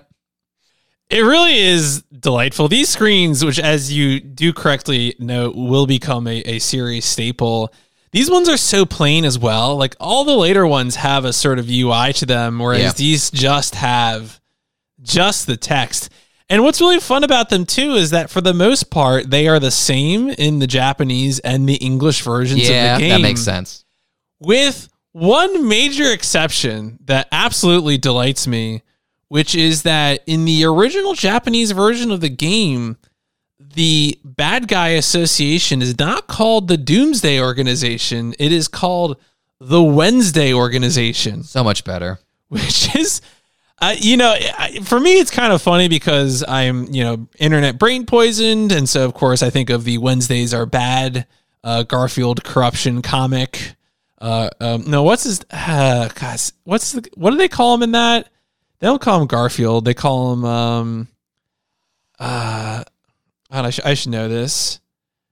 This is premium patron content. I know. We need to know these names, PMC. Premium patron content. But I mean, so that's the idea, right? It's just that Gagar. Yeah. It's Gagar. Not the name, not to be confused with the name of an Armored Core mission. No. But the Wednesday organization, so when you do the mission rendezvous and you're going to the Doomsday organization headquarters, of course in the Japanese version it is the Wednesday organization headquarters. Which is very funny. Also, another great mission place name is the Nord Highlands, which apparently we got Elder Scrolls in this game. Yeah, I was going to say, that does sound like an area in an MMO that you would encounter. Then some of the names are very English in hilarious ways. I remember I was listening to an interview with Jeremy Kaufman, a former production assistant at H-Tech, who I really want to get on the podcast because he is game to be interviewed and talk about Armored Core, but he had a big hand in localizing Armored Core 2. He did not work on this game or Master of Arena, but he mentioned that he wanted to correct a lot of grammatical mistakes in Armored Core, and he basically said From Software just often didn't care. They're like, and they also often didn't care if the game had glitches and was quote-unquote janky. They just wanted to get it. If you can get through the level, they were happy, which sounds very FromSoft. I might have a bone to pick with that, but we'll save that for the next game. Now, when you mentioned the Wednesday organization, which, by the way, like I mentioned, it's the better name, a thought sprung to mind. It could be a nod to G.K. Chesterton's The Man Who Was Thursday, A Nightmare, which is a pretty popular novel from the early 20th century. It was published in 1908. It was kind of like the Da Vinci Code of its day. The main character infiltrates a clandestine society bent on dismantling the state. And shout-outs to Dismantling the State. The Essential Council of said society had 7 members, each of them codenamed by a day of the week. The main character becomes Thursday. So it could be a reference to that. It could be more generally inspired by the wave of secret societies that sprung into existence in the 19th century, modeled after the Masons, the Illuminati, or the Carbonari. So maybe it's pulling from that. I really like the name Wednesday Organization. I mean, of course, we're talking mid-90s Japan. There is another doomsday cult we can draw upon if we really want to. I feel like recently, this shows up a lot, and we're not going to talk about why Gundam Discourse keeps talking about Shinrikyo on this podcast, but, it's still worth to think about, because I'm sure if you're in Japan, that is very much a part of current events. Yeah, that's true. I should have thought of that. Now, not to bag on ASCII, but the localization of Phantasma isn't as strong as the first game, which was handled by Sony. The voices are fine. They get the job done, but I noticed quite a few typos, including misspelled words, incorrect grammar, and missing punctuation. Actually, speaking of voices, the Japanese voice actor for Stinger is Sho Hayami, who voiced Max Genius in the original Macross, and Marge in Macross Plus. So clearly the involvement of Shoji Kawamori paid off in more ways than one, and fans who are familiar with his performance, I mean, you mentioned his Japanese voice actor earlier, remark favorably on his performance. No DualShock support, though. I'll be saying that for a while in these episodes. But Phantasma made use of the Rumble feature, which adds an element of immersion that I appreciate. Immersion with quotes around. It's not the most, it's not that immersive, but I do like the Rumble feature, and they at least threw us that bone. Imagine using sticks in these games. Oh. Yeah, I imagine. What's the first game that does? Oh, I think it's Nexus. Yeah, I'm sure that's going to give me a headache. I'm sure I'm going to feel seasick. My favorite thing to tell people is that I'm pretty sure in Armored Core 2, I just want a quick turn. You can click the sticks, but you can't actually use the sticks. Of course, building your core is one of the big draws of the series, and Phantasma adds a customization option that would become a series staple. I'm saying that phrase a lot in this episode because these early games are very foundational as far as the franchise is concerned going forward. But emblem creation. From included a bootleg version of MS Paint that is surprisingly versatile. Fans swear by this mode. We're going to talk about it a bit later. I really want to mess around with it. Like if I was a streaming boy, I imagine I could spend an afternoon just streaming me making, or like attempting to make some weird ass emblem. There are some really cool ones online. The game is full of custom made ones made by From. PMC, did you ever mess around with this? No. I imagine you didn't. I don't have a creative bone in my body. Yeah. I'm sorry.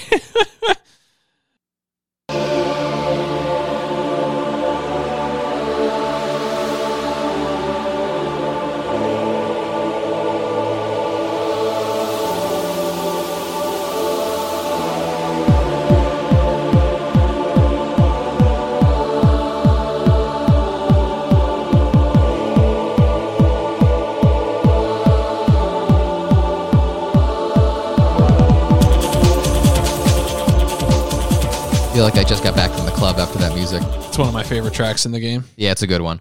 All right, you're going to take the stage here, PMC. It was speedrunning history. You have the unique privilege of being a world record holder for this one. Yep. Yeah. Yep. Yeah, so I want to talk about this speedrun. This is probably my favorite speedrun of the PS1 trilogy. And I want to mention a few of the key players involved, what their connection is, and sort of the period of time over which this speedrun is developed.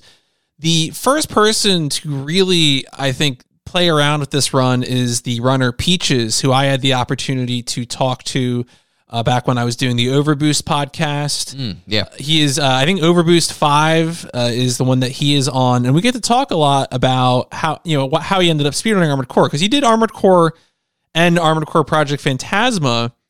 And really what's interesting is that one way or another, he became aware of a method of clipping out of bounds. I probably talked a little bit about this on the previous pod, but I'll mention once again that if you have the right mixture of equipment, which is pretty much arms with big shoulders, one of two cores, and sufficiently fast humanoid legs, that what you can do is you can strafe in one direction and then cut back in the other. And if you press down on the D-pad during the right window, it will create a glitched walking animation that will carry you through any surface. Interesting. You become untethered from the laws of physics. And, that will often carry you out of bounds. Now, this has, because Armored Core has the ability to skip, the first Armored Core allows you to advance the timeline by aborting missions, or many of the missions. That is still faster than going out of bounds. Yeah. Contrast, as you mentioned earlier, Steven, and this is, the correct observation, many of the missions are either destroy everything in a concentrated area, or move through a labyrinth. And those labyrinths are often punctuated with cutscenes that are activated by triggers in a particular area. Strangely long and lingering cutscenes at times, too. That partially is because you're playing the English version of the game. Okay. They didn't change this in particular. If you can think of the mission where you rescue Sumika. That's what I'm thinking of. She actually talks the whole time in Japanese. Okay, that makes a lot of sense. Yeah. There's, folks, what we're referring to at the end of that mission, there is I thought that was like a cinematic flourish. There is an unskippable cutscene where you're just watching a shuttle fly over the horizon like you're playing Mega Man Legends, and your partner Sumika is talking to you, because obviously you as the player character, you don't speak. And in the English version, she just sort of stops talking. It was like a good 15 seconds where it just keeps on flying. She actually talks the whole time in Japanese. So they just couldn't change the game for whatever reason. So, but the idea there is what makes this speedrun interesting is that you really have two phases to the game. You have a part where you are running this out of bounds build so that you can oftentimes cut out of bounds and fall straight into a cutscene zone to activate a cutscene. For example, in the mission where you rescue Sumika, you walk down the first hallway, and actually you don't even go inside the building. You go around to the back of the shed, and then you just clip out of bounds, and it dumps you straight into the cutscene where you rescue Sumika from the two units that are attacking her van. There's actually, in Dead End Tube, you are able to activate a cutscene after the Stinger fight. So you just clip underground, cutscene immediately happens. It happens so quickly that actually your standing animation is screwed up. It's very funny. And Stinger is already dead and the mission ends. But you also have the missions where you are destroying everything. I mentioned earlier I was very fond of the mission Slaughterhouse. And in the mission Slaughterhouse, there are waves of enemies that get spawned after you destroy previous enemies. And so it's a mission where you are managing where the enemies are coming from in the vents and going and pretty much spawn camping them. But, it's 3 spawns, so you're moving from spawn to spawn to spawn.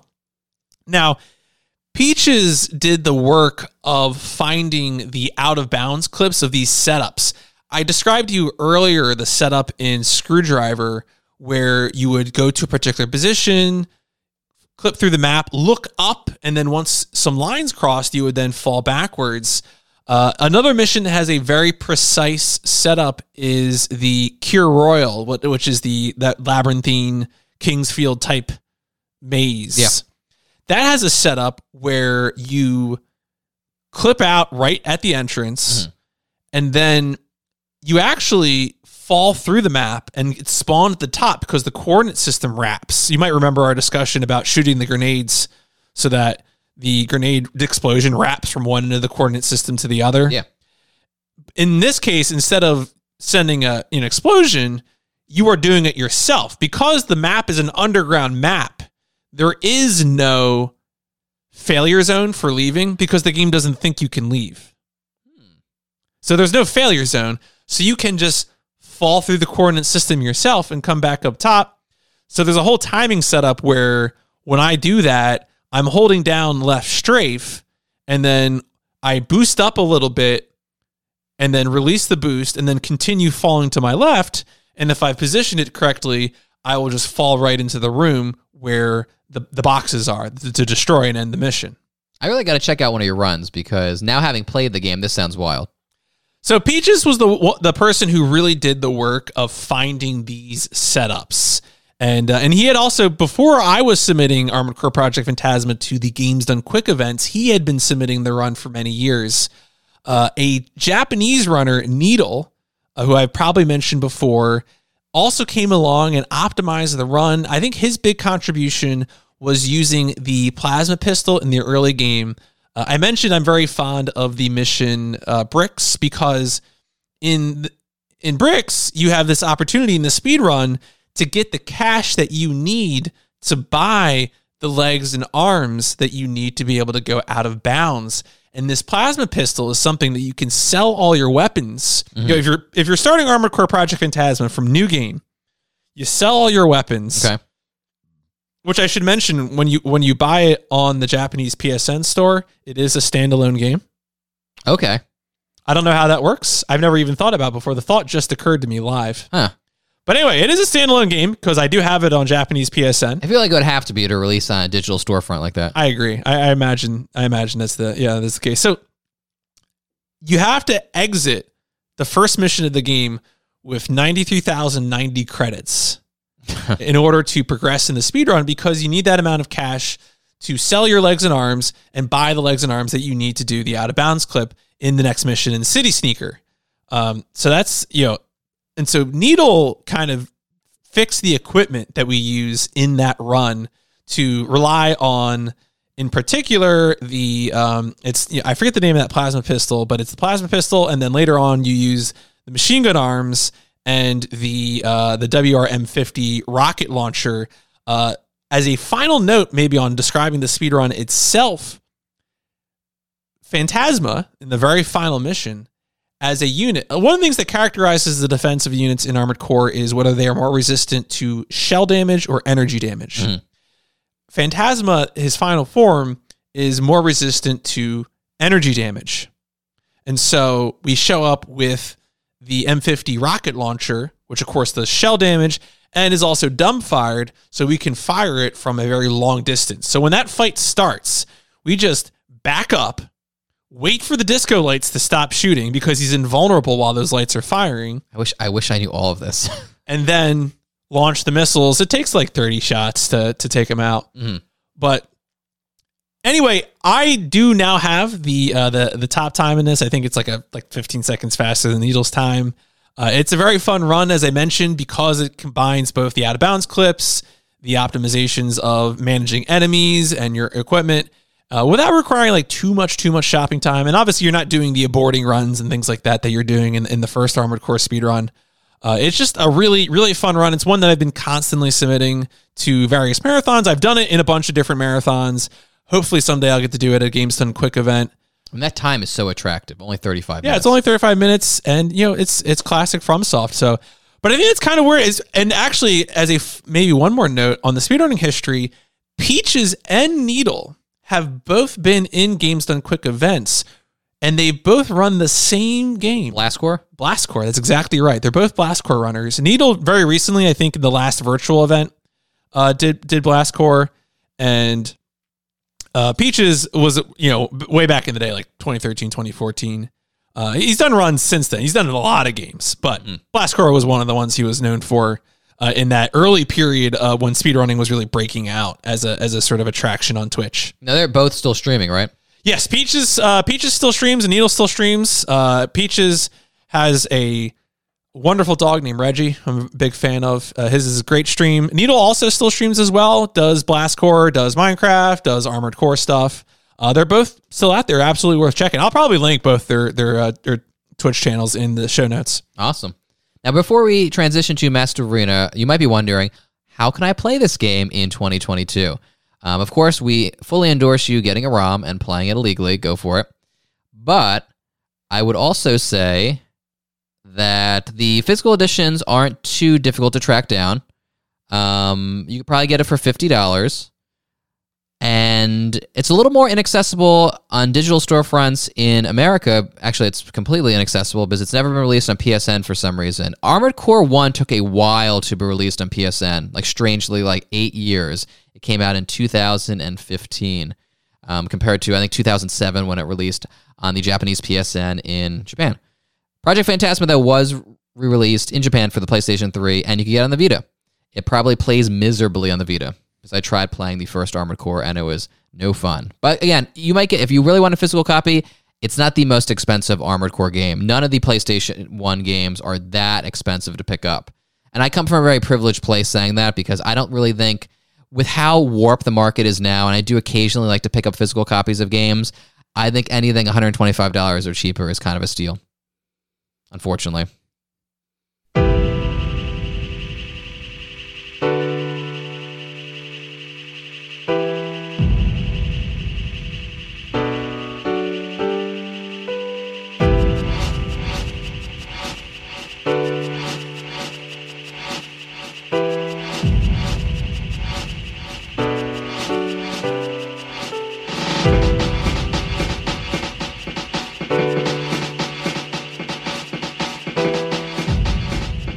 By the late 90s, From Software's position in the industry was far less tenuous than a few years prior, though still a lot less permanent than it is now. The studio had several established franchises under its belt, Kingsfield, Armored Core, and Echo Knight, and had projects in development for next-gen consoles. At that time, From Software had a very economical approach to game development. They had multiple production pipelines and aimed to release a new game every 3 months. I remember reading that in a magazine interview. I was like, no way are they actually releasing a game every 3 months.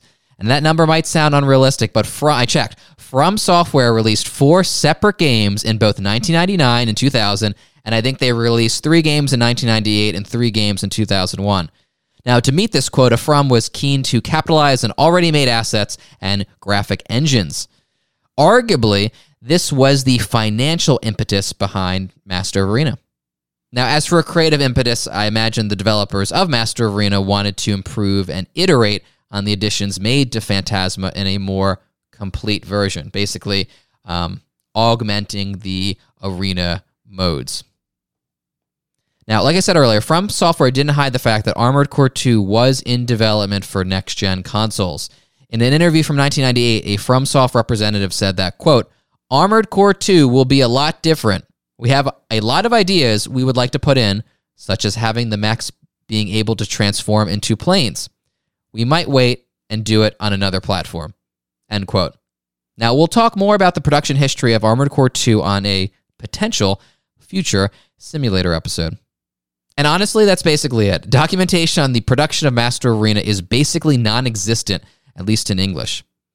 The game shared a lot of the same staff with the previous 2 Armored Core entries.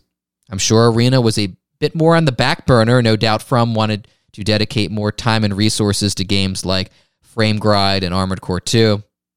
I'm not going to review all the creatives who worked on Master Arena because I would just be repeating the Phantasma list. However, Keiichi Sato was no longer working at From, which means that there was a new writer on board, Eiji Matsumoto. He wasn't at From for a long time, but he was a scenario writer on Echo Knight 2. For real quick, I really want to play the Echo Knight games. Oh, you would love those. If you loved Duracina, you should be playing Echo Knight. Yeah. I could easily, of course, get an ISO of them. the cheapest option for me to play physical copy of an Echo Knight game is to pick up the Japanese, well, it's only released in Japan, of the second game and use the translation patch, which I might do because if I ever get this fucking Polymega, I have a list of games, a laundry list of games I can't wait to test out. He also wrote Eternal Ring, which is going to show up on our notes a lot if we cover any future FromSoft games. There's a lot of interviews with composers and game devs reference that game. Have you ever played Eternal Ring? I have not played Eternal Ring. I watched a little bit of it. Pete Dorr, who I've speedrun friend, also well-known retro game collector, has done some Eternal Ring speedrunning. It seems like a very interesting game. Yeah. I think it also got a sequel, too. Yes. It was not... I think it was... not called Eternal Ring 2. It was one of those situations where the sequel wasn't called Eternal Ring 2 in America or something like that. Yeah. Wait, so it was in Japan? Yeah, I believe so. I might as well just check this real quick. Well, we'll do it live. Maybe I might be thinking of a different FromSoft game then. Okay. That is shocking. As you are looking, I will also say that he did some work on Frame Gride as well, which is a 1999 mecha game for the Dreamcast. A lot of Escaflowne vibes. It's on our radar. We will cover it. You know what I'm thinking of? I think I'm thinking of Evergrace. Okay, yeah. I'm confusing the two. Yeah, because Evergrace 2 has a sequel that was called Forever Kingdom. I was confusing Evergrace. Is that the Xbox game? No. Is there an Xbox RPG adjacent game that FromSoft made? You might be thinking of the card games for GameCube called Lost Kingdoms. Maybe. I do know of those games though. Okay. I think I had Lost Kingdoms 1, which I often confuse for some reason with the Summoner games. You're not, yeah. They all run together, man. That early 2000s, the RPGs on those consoles. Now, Armored Core Master of Arena released in Japan on February 4th, 1999. Even though From was reluctant to make use of the DualShock, they were open to new tech. For example, the Japanese version of a Master of Arena is compatible with Sony's Pocket Station, which came out 2 weeks prior to the game's release. Now, PMC, I know for a fact you know what the Pocket Station was based on events hours before this recording. So tell me, even though I know what it is, and the audience, what the Pocket Station was. Yeah, so the quickest description of Pocket Station, if you know what the Dreamcast VMU was, the Pocket Station is an extremely similar idea. It was a peripheral for the PlayStation that would connect via the memory card slot. You could just use it as a memory card. You could just save your games on it, but you could also disconnect it from the PlayStation and use it independently. It had a very simple binary sort of Tamagotchi kind of screen. It must have been influenced by the Tamagotchi. Oh, almost certainly. And it had some of your basic features like a clock, alarms, things like that. And also, there is a list of, I think, like 200 games that have some kind of extended functionality on the Pocket Station that you can play like a little game. Oftentimes, these are things like idle games, things like that. But Armored Core Master Arena was one of those. So it's interesting. I will mention as an extra bit of trivia, because I was researching this, and maybe if Steven wants me to segue into the research story, we can. But the Pocket Station never came out in the West, but there is one North American PlayStation 1 game that does have Pocket Station support. I thought there was two. There's two? Well, there's Final Fantasy VIII. Final Fantasy VIII is the one I was thinking of. Saga Frontier 2. Oh, Saga Frontier 2 has it? Okay. Yeah. Do you know what it is? It in any way related to Triple Triad? Oh, the Final Fantasy VIII functionality? Yeah. It has to do with the Chocobo. Okay, that makes much more sense. You can level up Boku and it gets you stuff. I know about it because speedrunners use it. Does it help? Well, if you're 100% speedrunning, it's required, I think, technically. Okay. What's the hour count on that? 100%? Yeah. Like 11 hours, maybe? Okay. That's actually reasonable. Yeah, that's pretty good, yeah. I would have totally bought this if it came out in the West. Did you have a PlayStation 1 ONE? I did not. No. Right. I feel like it was designed at the same time because it's very Apple circa 2005, white, very clean look. Circular. Yeah, kind of like the DS Lite. I love it, and I'm all about gimmicky shit like this that looks aesthetically good. So I would have totally picked this up. I think it was slated to come out in America, just for whatever reason it fell through. So to segue into our next bit, I had trouble finding exactly what the Master of Arena compatibility with the Pocket Station was. We reached out on Twitter. We got some helpful feedback. But before a bunch of feedback came in, PMC went into the mines himself. Tell us a bit about that. Yeah. So if you're interested, if you're hearing about this Pocket Station and you're like, oh, damn, there's no way I could ever actually learn anything more about this, get any sort of hands-on experience, I want to offer you an interesting option. I've already mentioned that I speedrun Project Phantasma and Master of Arena on the fastest official version, which is download the digital version on a PlayStation TV. If you're not familiar, you can sign up online for a Japanese PSN account, give them some address in some place that might get mail. It would be very funny. I did that. Have you gotten mail? Well, no. I mean, I haven't gotten mail. Maybe that address got mail. Oh, I just picked a random Justin in Japan. Gotcha. It was somewhere in the Northwest. I don't know. So I got a JPPSN account. I bought cards so I could have currency. There's a whole story about that, which involves the Grand Blue Fantasy fighting game. I did finally get cards. I bought those games, Master of Arena and Project Phantasma, so I could speedrun them on the fastest official version. Mm-hmm. And so I have those. I have my PSN. My PS TV I don't really use for anything else because the only exclusives for it all got ported, basically. Or the ones that I was interested in at the time, which was Persona 4. So it mostly just is a Armored Core machine. And I was researching, and I was looking into Pocket Station, and someone said, oh, hey, there is an official Pocket Station emulator for PlayStation Vita. That's so neat. So it was released in 2013. Apparently, it was very, very initially exclusive to PS Plus members. At some point, they just gave it to everyone. Apparently, the compatibility is not 100% when it comes to PS1 games that supported Pocket Station. Nevertheless, for our purposes, the Master of Arena functionality is at least nominally there. So I was able to play around with it. I didn't quite understand it at first because I couldn't understand that when you do this, and I'm going to mention this in case anyone wants to do this themselves, you need to both save the game, which takes up 3 slots in a 15-slot memory card. Prime real estate. And then you need to additionally make your game save on the Pocket Station itself.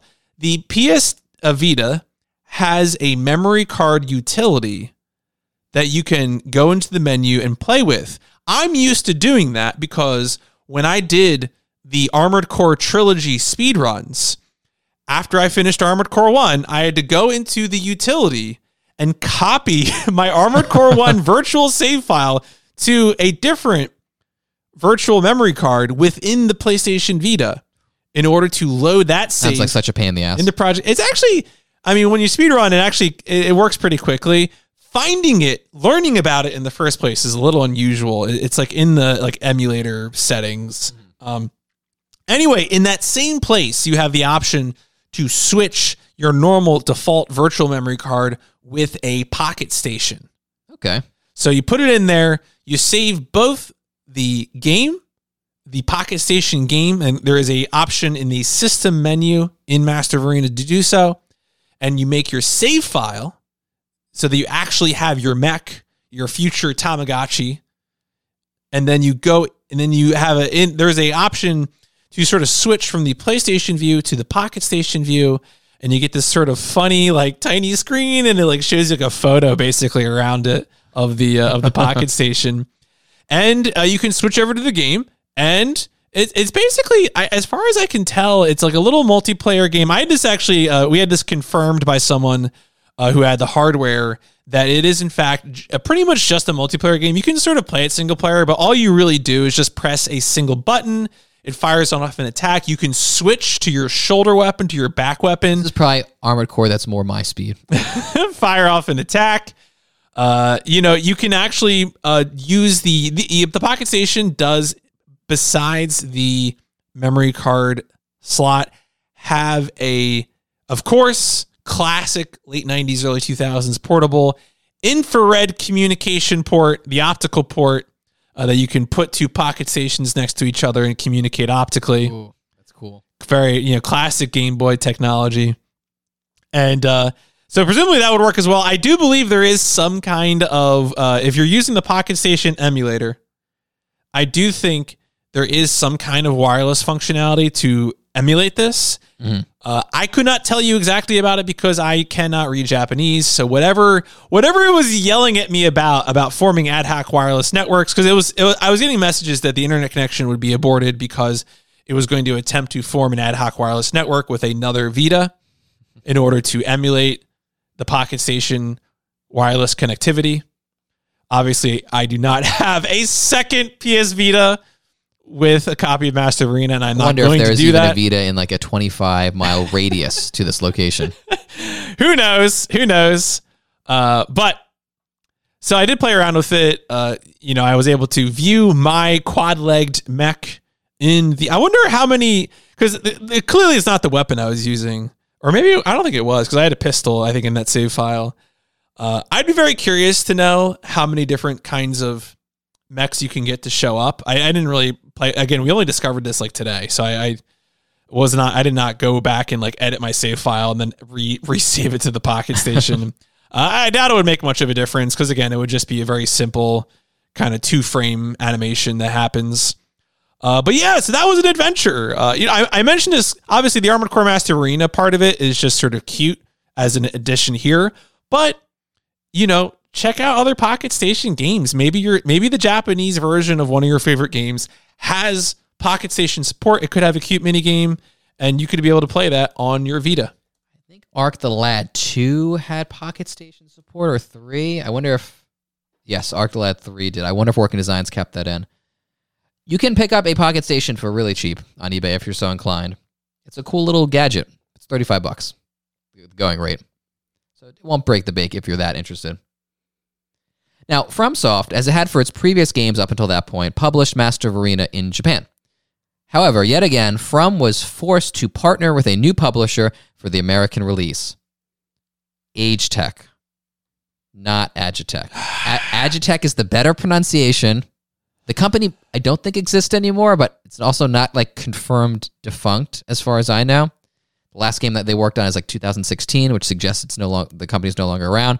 I was always pronouncing Agitech until a week ago when I listened to an interview from someone who worked there who pronounced it distinctly, Agetech. Now, new might not be the entirely correct term here, though. ASCII founded Agetech in 1998 as a subsidiary responsible for publishing its games in America. Agetech is actually an acronym for ASCII, A, Game, G, Entertainment, E, Technology, and that's where you get the tech from. However, Agetech became an independent entity in 1999. This would be the last publisher shakeup for a while. From Software's relationship with Agetech would be long and fruitful. The two companies worked together for the next 8 years, well into the lifespan of the Nintendo DS. Agetech published all the PS2-era Armored Core games, including Formula Front for the PSP. PMC, what's your history with the company? Do you have one? Yeah, I was actually looking at this because, of course, I played the Armored Core games, right? So, I was a big fan of Master of Arena, Armored Core 2, so forth and so on. But I was trying to think of the first game where I saw Agetech, and I'm curious. Clock Tower 2. Well, I think for me, the very first time I interacted with their stuff was RPG Maker for the PlayStation. Yeah, that was a blockbuster rental for me. Talk about inscrutable. That game is inscrutable. Extremely inscrutable. But I think that was probably that. I saw that. It was mostly Armored Core from there on out because I never really played any of the other. They did a lot of SNK stuff, mm-hmm. Metal Slug X, Taito stuff, Bust-A-Move 4, which is a cool game. Yeah, and they had picked up they picked up the portable Wild Arms game. Disaster Report by Disaster IRM. Report. Yeah, that's what Disaster Report might be a little questionable because I believe that's one of those localizations. Oh dear. Where they changed some skin color and changed some hair color. So I did not know that. Yeah, I think that one is a little questionable.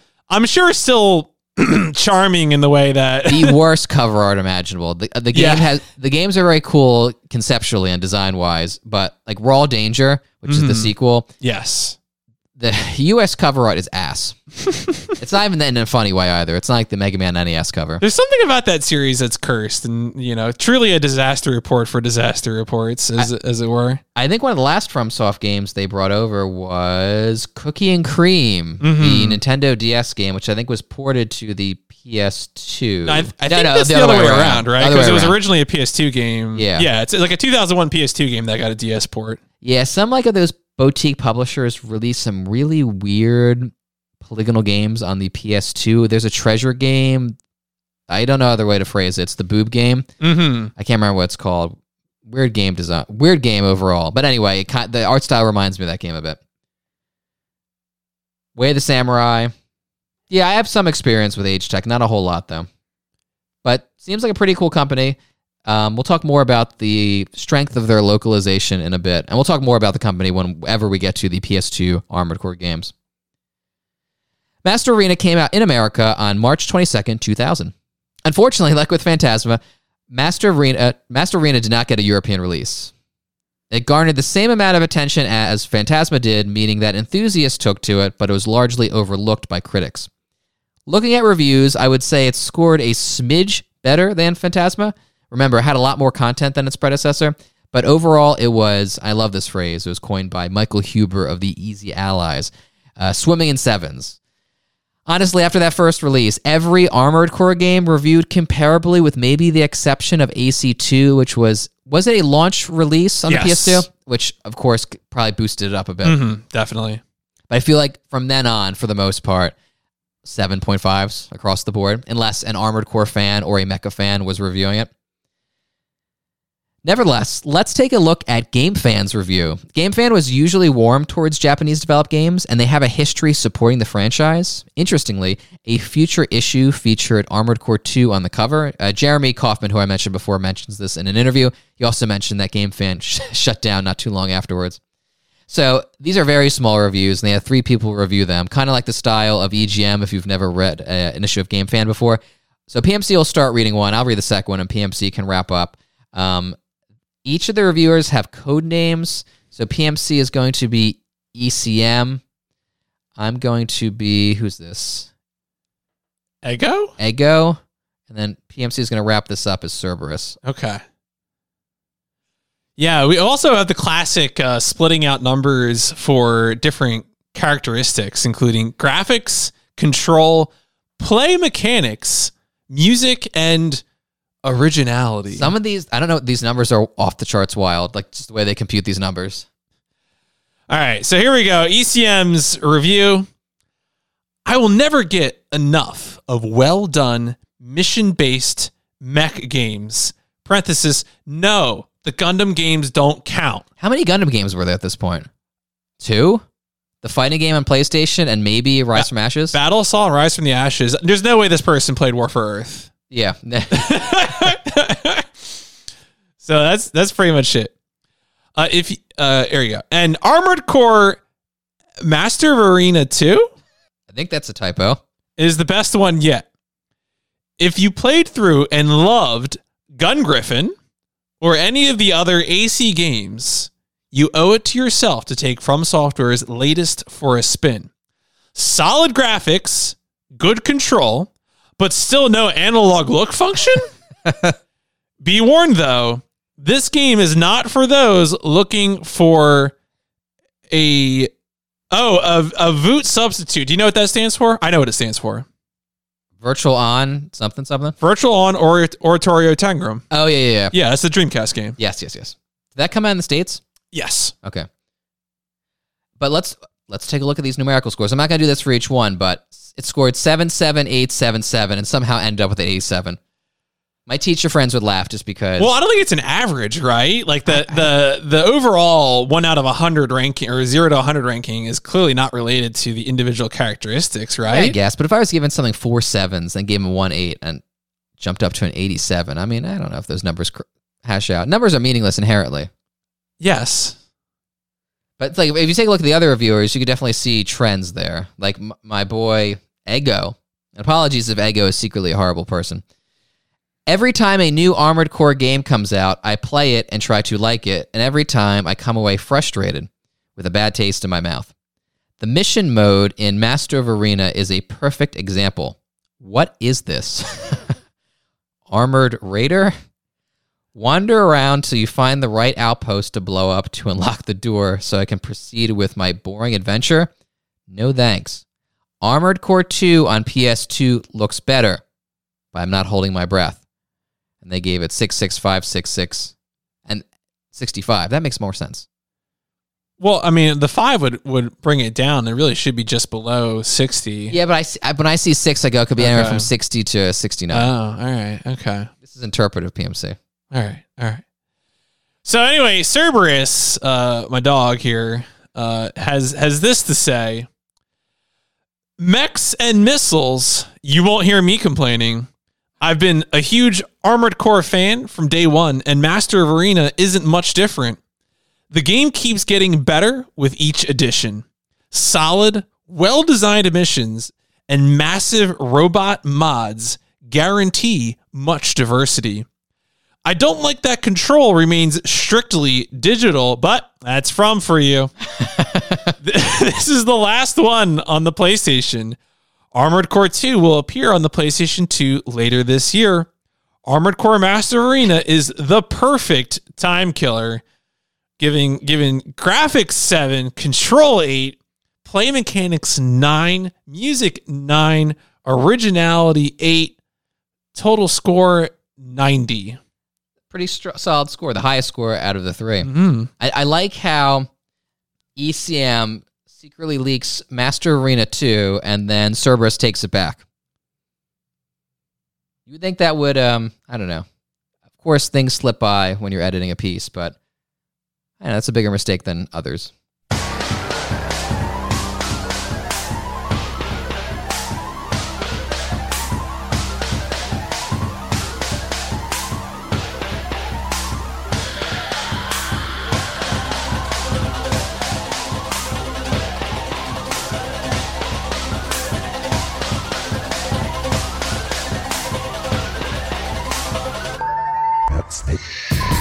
Project Phantasma plays out like a summer blockbuster a la Mission Impossible, full of explosions and espionage. Master of Arena is more akin to a revenge flick, like a really toned down Tarantino film. You play as an unnamed Raven who joins the nest in order to track down and kill Hustler 1, the pilot of the 9-ball AC, who we last saw in the first game to avenge his dead family. I have to jump in here because I know there's an Armored Core fan listening to this. I mean, different pilot. Presumably at the beginning of the game, different pilot, right? Yes. From the previous 2 games. Yes. Oh, wait. This one in the long run has a name. Okay. So it is generally accepted by Armored Core fans. And who knows if the lore really matters, but it is believed that the pilot of the Raven in Master Arena is Leos Klein, who is the antagonist of Armored Core 2. Okay. I did come across his name when I was doing some deep diving in the Wikipedia pages. I don't think his name shows up in this game, but someone out there is thinking it, and I want you to know that I see you. Don't worry about it. All right. PMC cares for you, Armored Core devotees. At the beginning of the game, you link up with Lana Nielsen. Pretty good name right there.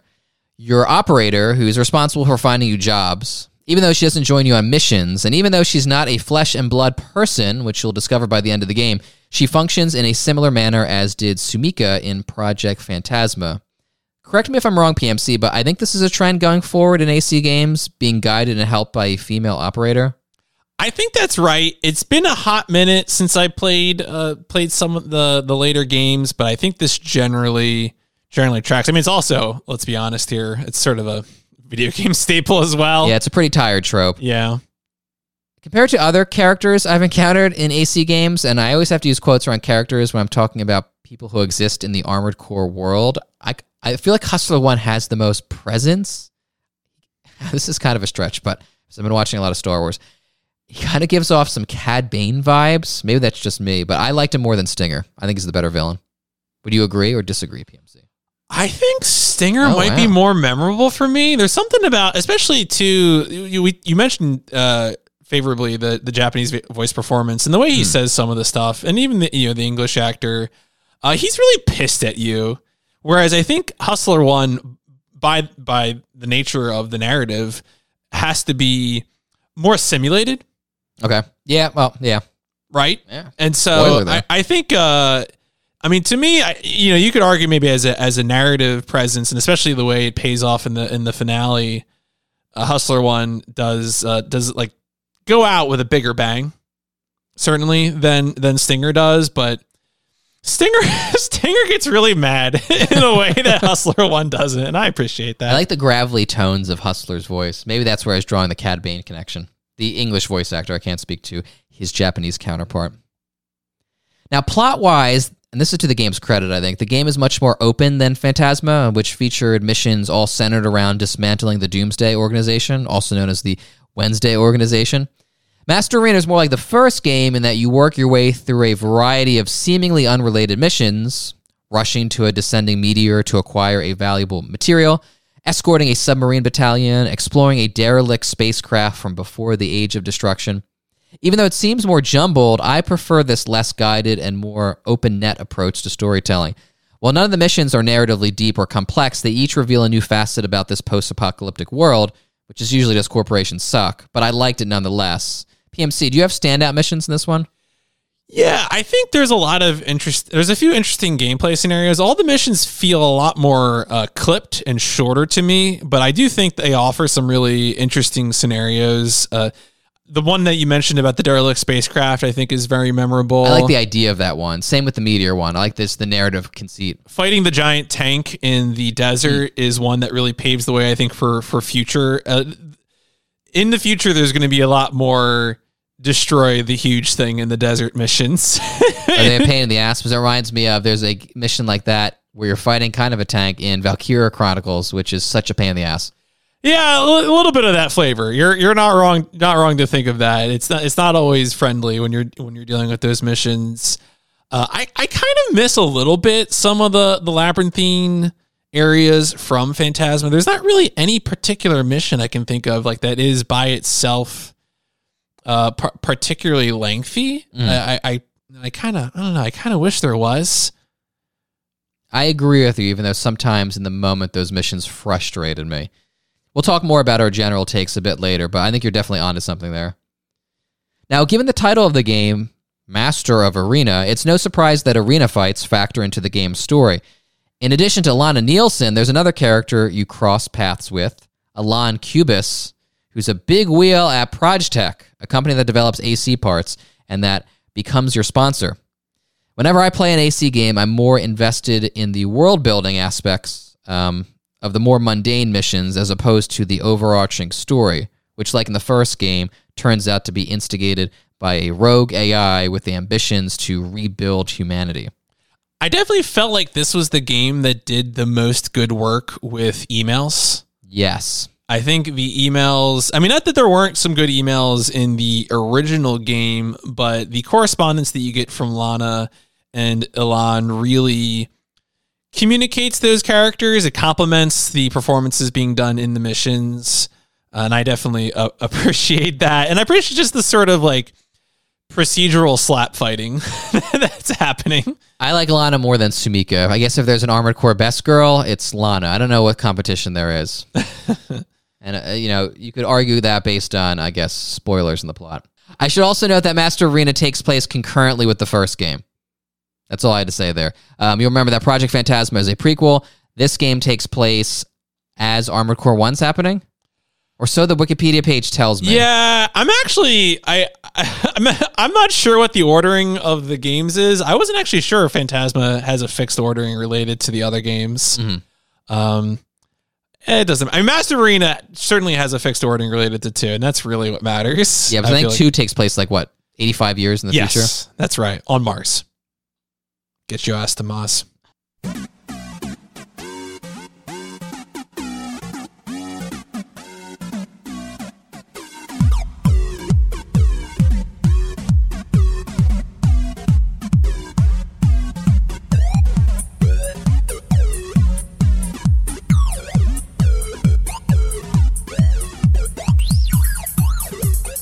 Now, by the late 90s, From had multiple teams working internally on projects. As a result, it was no longer viable or financially advantageous to outsource music composition or sound design to other companies like they had in the past.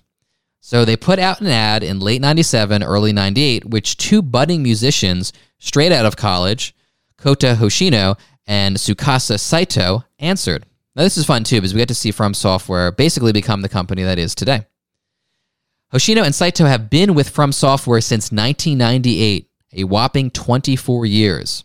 It's not an overstatement to say that their compositional talents and ear for ominous and contemplative soundscapes have left an indelible mark on the studio's output. In fact, considering how important atmosphere is to the Soulsborne games, you can partially credit their talent to the genre's success. And the pair haven't slowed down. Far from it. Hoshino and Saito were both sound designers on Elden Ring, and Saito also helped score it. But like I said, their start in the industry was humble. Their first game was Echo Night, which features a really haunted soundscape and some understated but chilling tunes. I feel like they really came into their own with Armored Core 2 and later games, but suffice it to say, they scored Master of Arena and did a fine job. While Master of Arena reuses some old tracks, the new pieces fit right in. Lots of thumping electronic pieces. PMC, again, same question as with Phantasma. Could you differentiate Master Arena's music from the previous two entries? Yeah, so I think following what I said before, the thing about especially Kota Hoshino's music, I think, is that it tends to sound like someone who has refused to touch a compositional program. Okay. Which is to say, it sounds like someone who really plays music by ear. I think that's kind of the effect. And I think it's interesting when you combine that with the soundscape of Armored Core and the effects, when I say soundscape, I mean literally the timbre of the sounds, the kind of industrial electronic music that's already being used there. And you get some really interesting effects. I would highlight in particular, if you want to learn more about Kota Hoshino's music, the YouTuber and video game music composer Thor High Heels I've heard that name. Has some videos about Kota Hoshino. They tend to focus less on Armored Core and more on some of the other From Software games, but I would definitely recommend checking those out. And also Thor High Heels, of course, was the composer for Umurangi Generation, a great mecha adjacent video game that certainly touches on some important things. So, certainly check out that soundtrack if you want to hear someone who is inspired, I think, by what Hoshino has done. Yeah, I'm looking over his credits. Assuming we do this for years to come, he's going to pop up a lot. Armored Core 2, Frame Gride, like I mentioned before, Armored Core 3, Nexus, Ninebreaker, Formula Front 4, Chrome Hounds, 4 Answer, 5. If you're interested in Soul stuff, he did not scored Dark Souls 1. I think Sakuraba scored that. He's definitely worked on the Dark Souls games. I'm sure multiple composers did. Mm-hmm. He worked on Dark Souls 2, Scholar of the First Sin, Dark Souls 3. He worked on Sekiro and Elden Ring. I should say he worked on those as sound designer, not music composition. But still, it's quite the feather in one's cap, as I feel like often people are talking about the atmosphere of those games, which are influenced mightily by sound design. That being said, the amount of new music composed for Master Arena didn't warrant its own soundtrack released. However, in 1999, FromSoft released an album called Armored Core Original Best Track, singular, which compiles 20 pieces, some of which are remixes and some of which are original pieces from the first 3 Armored Core games. All the music you're hearing in this episode was pulled from this soundtrack. And it's good. It's good background music. If you're hosting a dance party or rave, I think it's suitable. I've never hosted a party before and hopefully never will in the future, but suffice it to say, this music could potentially fit right in. I should also note that remix music from Master of Arena has appeared in a few fan albums over the years, such as The Answer, an Armored Core tribute album that came out in 2010. There are other fan releases that use music from Master of Arena 2, which speaks maybe to the continued relevance and enthusiasm of Armored Core's fan base in Japan. I can't speak to it personally, but you mentioned before, like, there are people streaming the game on Nico Nico.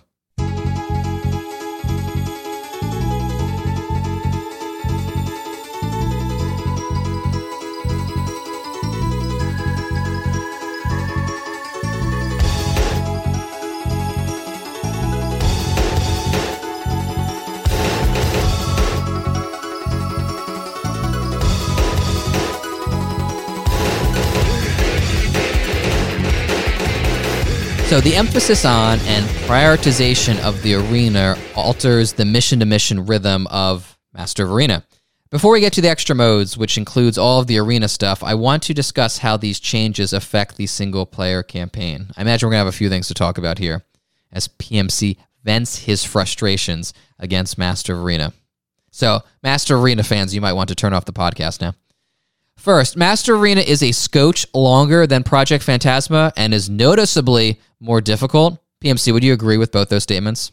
Yeah, I compared to Project Phantasma, I think that's definitely true. Phantasma is probably the easiest Armored Core game. Yeah, a different person would say there are balance issues in Phantasma.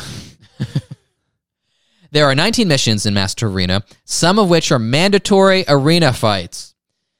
This tangibly changes the experience of playing Armored Core, I think. In the previous games, there are crests and troughs, highs and lows, moments of respite, sneaking through a jungle or navigating a subterranean installation, and moments of frenzy, attempting to dodge a stream of missiles. And some of those missions kind of exist in Master Arena, but I feel like it's all gas, no brakes. In addition to the arena fights, there are also more, I guess you could call them mid-bosses placed at the end of levels, which ups the difficulty and frustration level because you could ace a level and master the level design and just be stuck at on some bullshit mech. PMC, do you agree with this statement? Yeah, I think so. I mean, I think it's an interesting question is because there are definitely missions in the first Armored Core where you would run into a mech towards the end, but like they were sprinkled in more and more as the game went on. And I feel like they're almost at the end of every mission in this game. And in this game, I don't know. In this game, well, part of the issue is like half the time it's just Hustler 1. And like, not in a fun way. Like that's one of the reasons I like Stinger better is because each time you run into Stinger, I feel like he's doing a slightly different dance. Whereas like Hustler 1, when you fight him in the various Elon Cubis things, it's like whatever. The only one that really jumps out at me in this game is the amphibious guy when he jumps out during that one mission, which also when you do the speed run, you always let your ally die because it skips the cutscene at the end of the mission. That's not the arena fight with the guy who likes surfing, is it? No. Okay, he's stuck in my mind. That's why. Mm-hmm.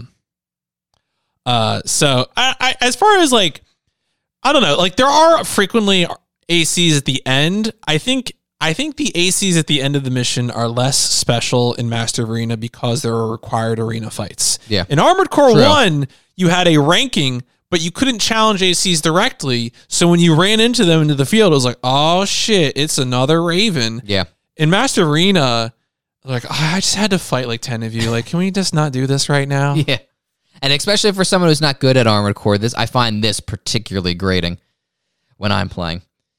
Now, in principle, I really like the one-on-one fights. In some respects, and I said this in our last episode, for me, they're the platonic ideal, like the quintessence of Armored Core. These encounters are strategic, sometimes, and require players to not only take into consideration the strengths of their build, but its weaknesses too, and then, I guess, upgrade their mech accordingly. These cage matches play out like a duel with both mechs circling each other until someone lands a killing blow, and they can be thrilling, and they're often very fun. But they can also be very hard, and I feel that sometimes the frenzy of the combat buckles under the weight of the engine and the power of the PlayStation 1, both of which, technologically speaking, are at their most primitive. In other words, some of these duels are incredibly difficult, and it feels like the odds are unfairly stacked against the player, which is frustrating and upsets the natural progression of this game. Like, these extra fights and these extra arena fights really damage the flow of this game. When you say extra arena fights, I just want to be clear. Are we talking about the fact that arena fights are mandatory? The arena fights required for progression. Yeah. We're not talking about Disc 2. There are literally mechs on Disc 2 that are cheating. So I have questions about that because I didn't really dive too deep into Disc 2, though I'm very curious about it. But we'll talk about that in just a minute.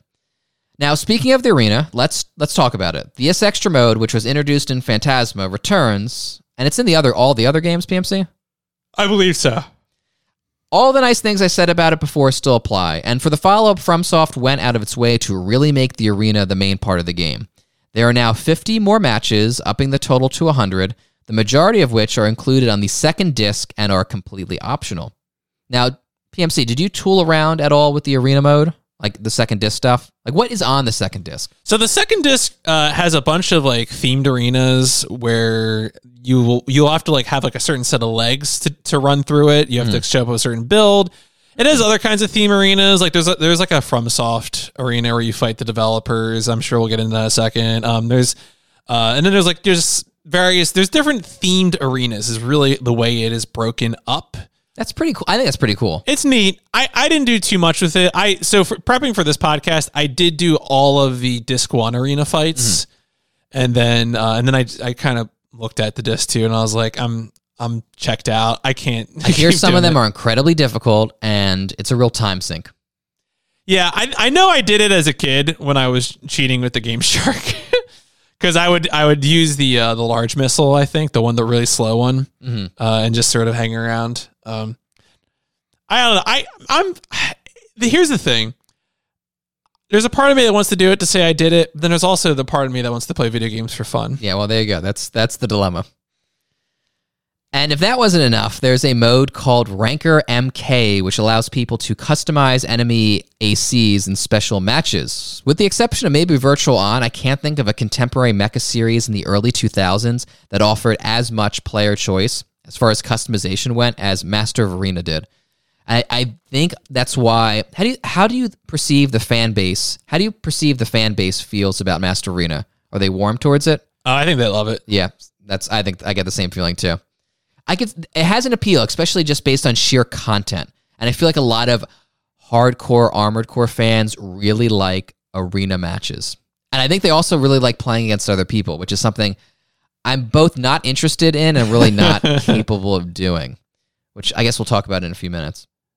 Now, speaking of customization, the emblem creator is back, which FromSoft used to showcase some neat Easter eggs. Master Arena, as PMC just mentioned, has an EX arena that is made up of FromSoft employees, each with their own distinct emblem. Some of these designs are excellent. I suggest tracking them down. They're not hard to find. Also, there are arenas dedicated to Japanese game journalists from popular magazines like Famitsu and winners from a Project Phantasma tournament. I would be so cool. I would tell all my kids, my grandkids, if my emblem was immortalized in a video game as I performed well in a Project Phantasma tournament. I went through all of the emblems connected to From Software employees. Zin's is cool. He's the founder, like I mentioned before. His is like two swords crossing. The swords are blue. It's cool. It says From Software. I just forgot his name. That's why I paused there. Nabashima, the producer. Actually, his is probably the best. I think it's just him smoking a cigarette. Yeah, it's really good. And there are a few other cute ones. I suggest, Nabashima's really takes the cake. It is that good. It's just, again, I presume it's him smoking a cigarette. It's very cool. And some of the other ones are super dope. Even just like the nondescript mechas that you see in the arena, all of them have very cool designs. A lot of thought, I imagine, went into making those emblems. So I think they're definitely worthy to check out. Now, as with the previous two games, Master of Arena supports the PlayStation Link cable. I didn't mention that before, but Project Phantasma also supports the Link cable and allows two players to go head-to-head using two separate TVs and two separate PlayStation consoles.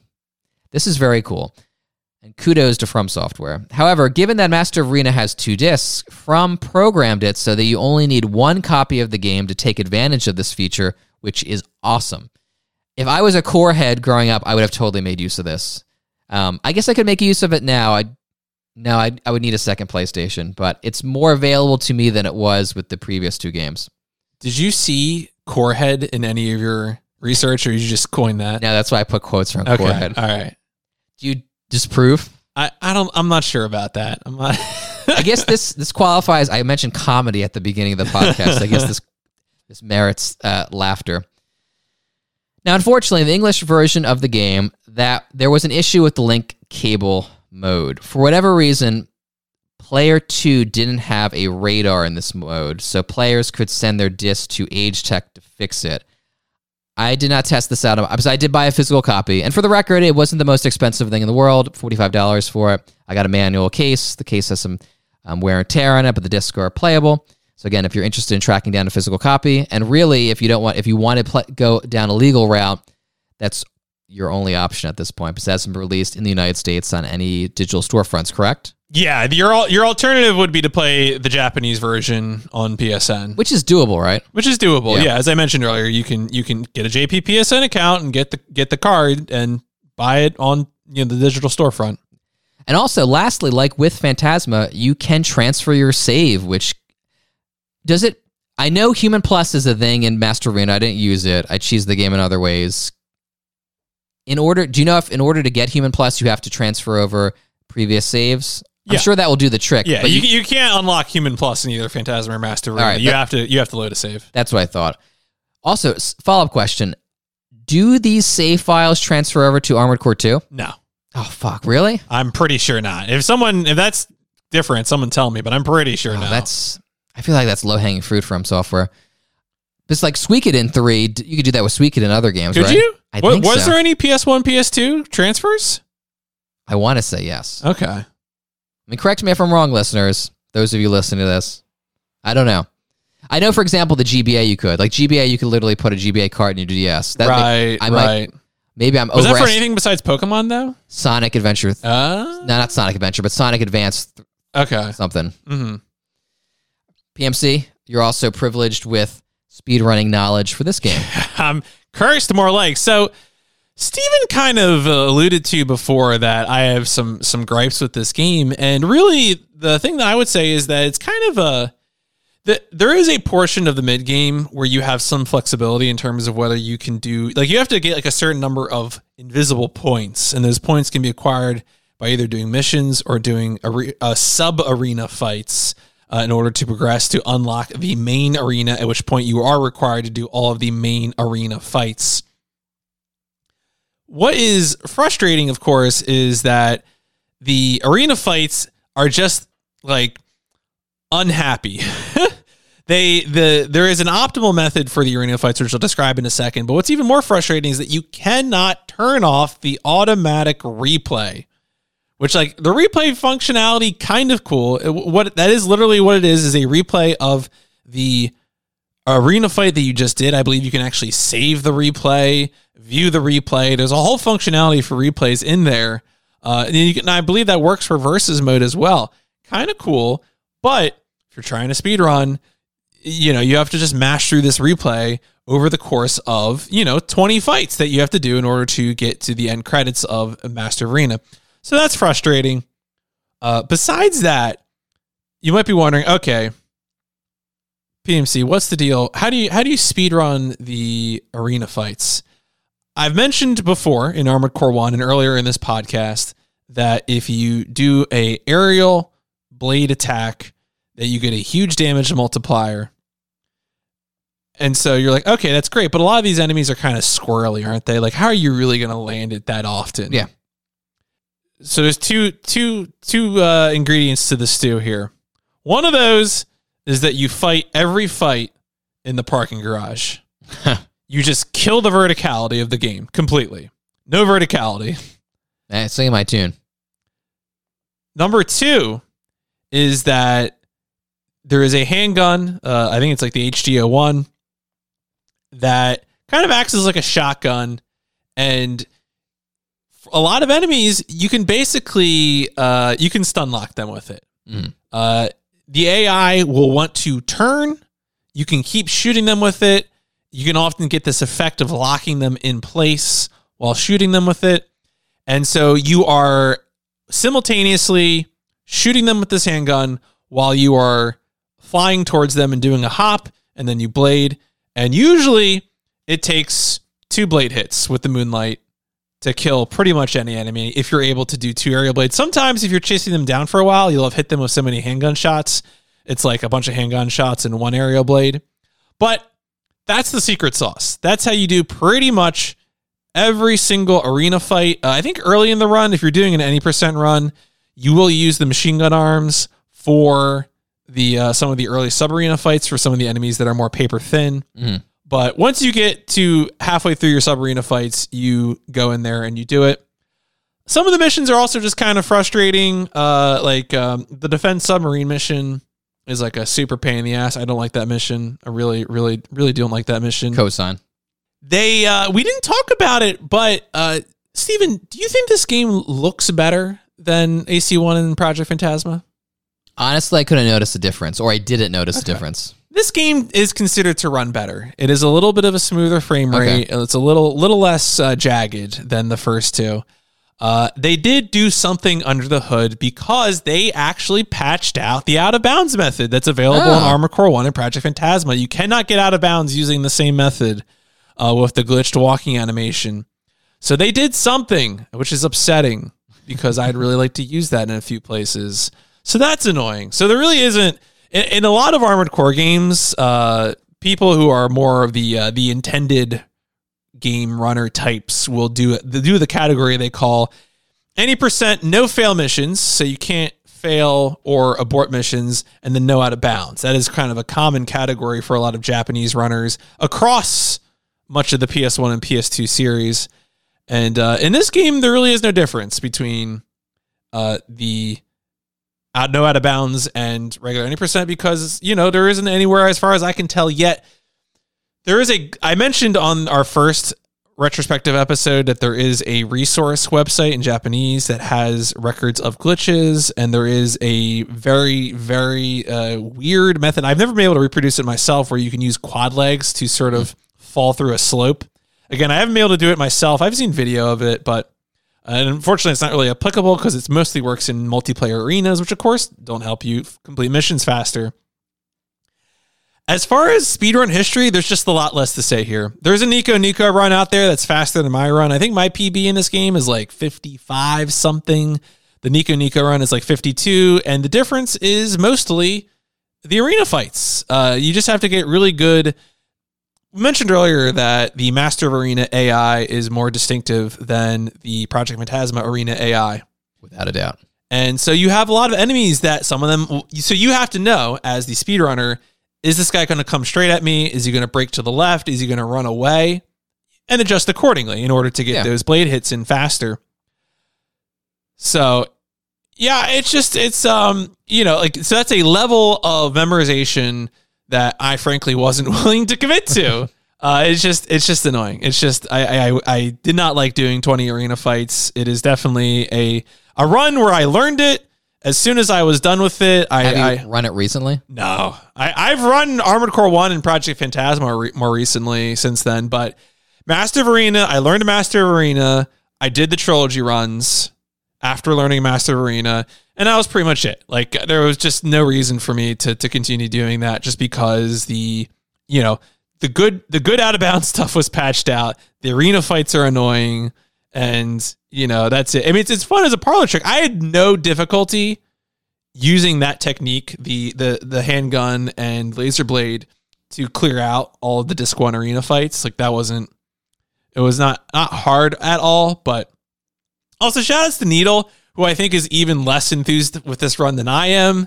It is only me and him that are on the speedrun.com leaderboard. And I think his run is like an hour 15. Clearly was just like not interested in dealing with this. He was like Nabashima taking a drag from a cigarette. Yeah, no, for sure. So again, shout out to Needle, who of course, runs, I think he's run some of the later PS2 games more recently. Mm-hmm. But Master Arena, just not a fun speedrun time. It has none of the, I think, without the out of bounds stuff, without some of the other optimizations. Because in terms of build, your machine gun arms early on, and then you switch to the handgun Moonlight setup. The Moonlight, of course, being the laser sword, the running gag in FromSoft games to have the Moonlight blade. And so you do that, and then at the very end, before the final mission, you go back to the machine gun arms to take care of Nine Ball Seraph, the final boss at the very end. And that's pretty much it as far as the speedrun information goes. It really just comes down to, do you have a consistent method to win arena fights? Because everything else is just picking the shortest missions. For example, when you have to assassinate an AC to get into the arena, the third one just plops you right next to the guy. It's you don't have to go through a tunnel. You don't have to go do anything else. It just puts you at the entrance to the Chrome headquarters. You fight the guy's dead, and then you move on from that point. So it's just, pick the right missions, pick the right arena fight. Memorizing which sub-arena fights are the fastest ones to do is also its own.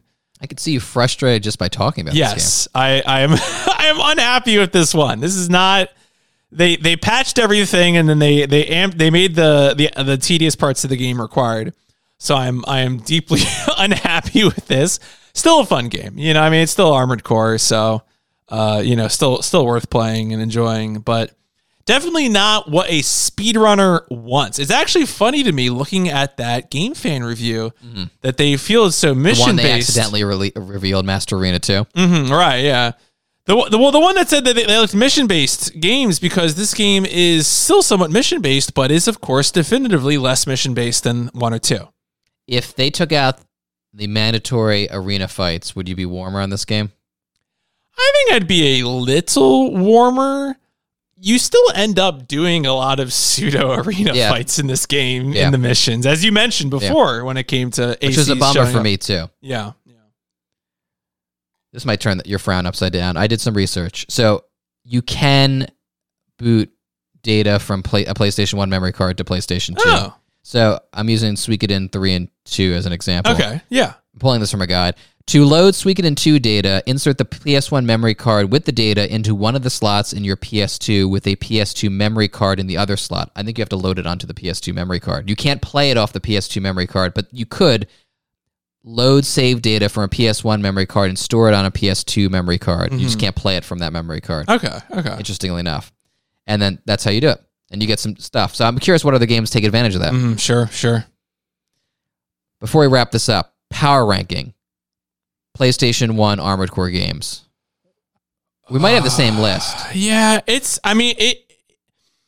Master Arena has more style for me, and I do like the wealth of content that you could mine if you want to. I just don't like the progression in the game all that much. And the game flow is mightily disrupted by the mandatory arena fights. Yeah, I think it might just be in order for me because I think the sort of the sort of lack of an upfront narrative, the surprise endings, the way the game sort of trickles to the end in the original Armored Core is just extremely compelling. The variety of missions and the variety of outcomes, you're destroying things, you're rescuing things, you're destroying giant weapons, you're doing this and that. It's just like Project Phantasma, I think, has some of that DNA because the missions are still have an excellent variety while having a consistent villain.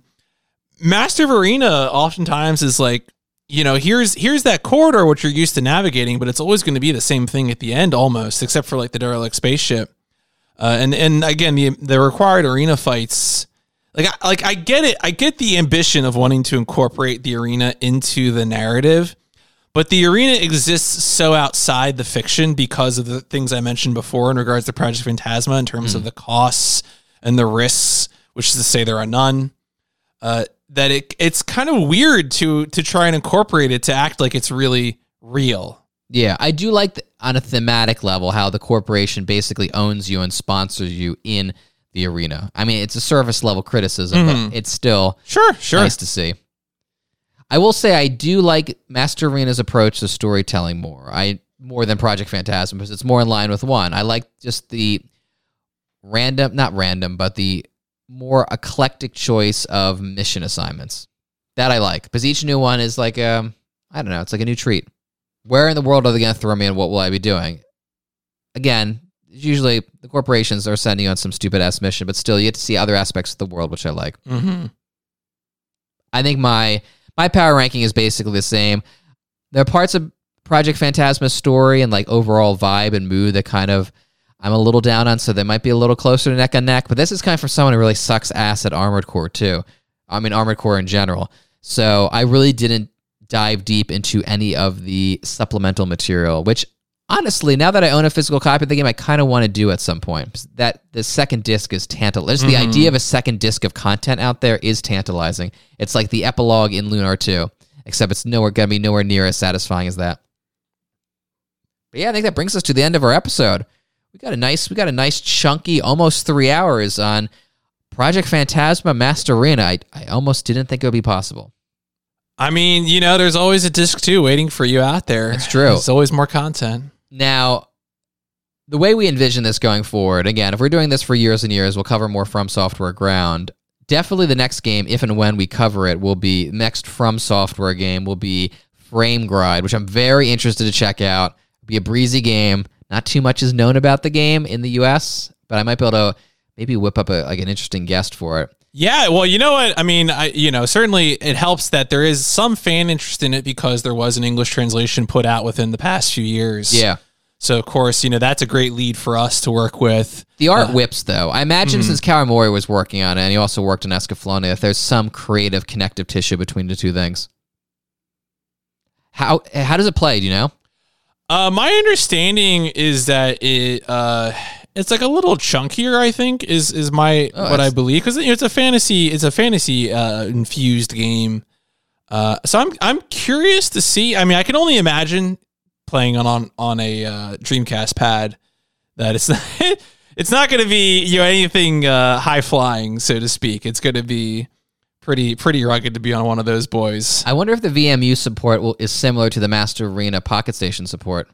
I wonder if that would have anything. I guess the only Dreamcast game I've really spent a lot of time playing at this point on a physical Dreamcast was Rise from the Ashes, which didn't really have anything on VMU.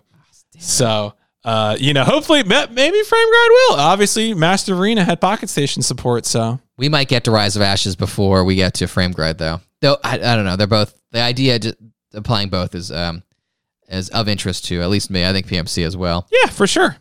But yeah, we hope you enjoyed. It's very fun to put these together. Again, very time consuming, but we think and we hope that it is well worth your money.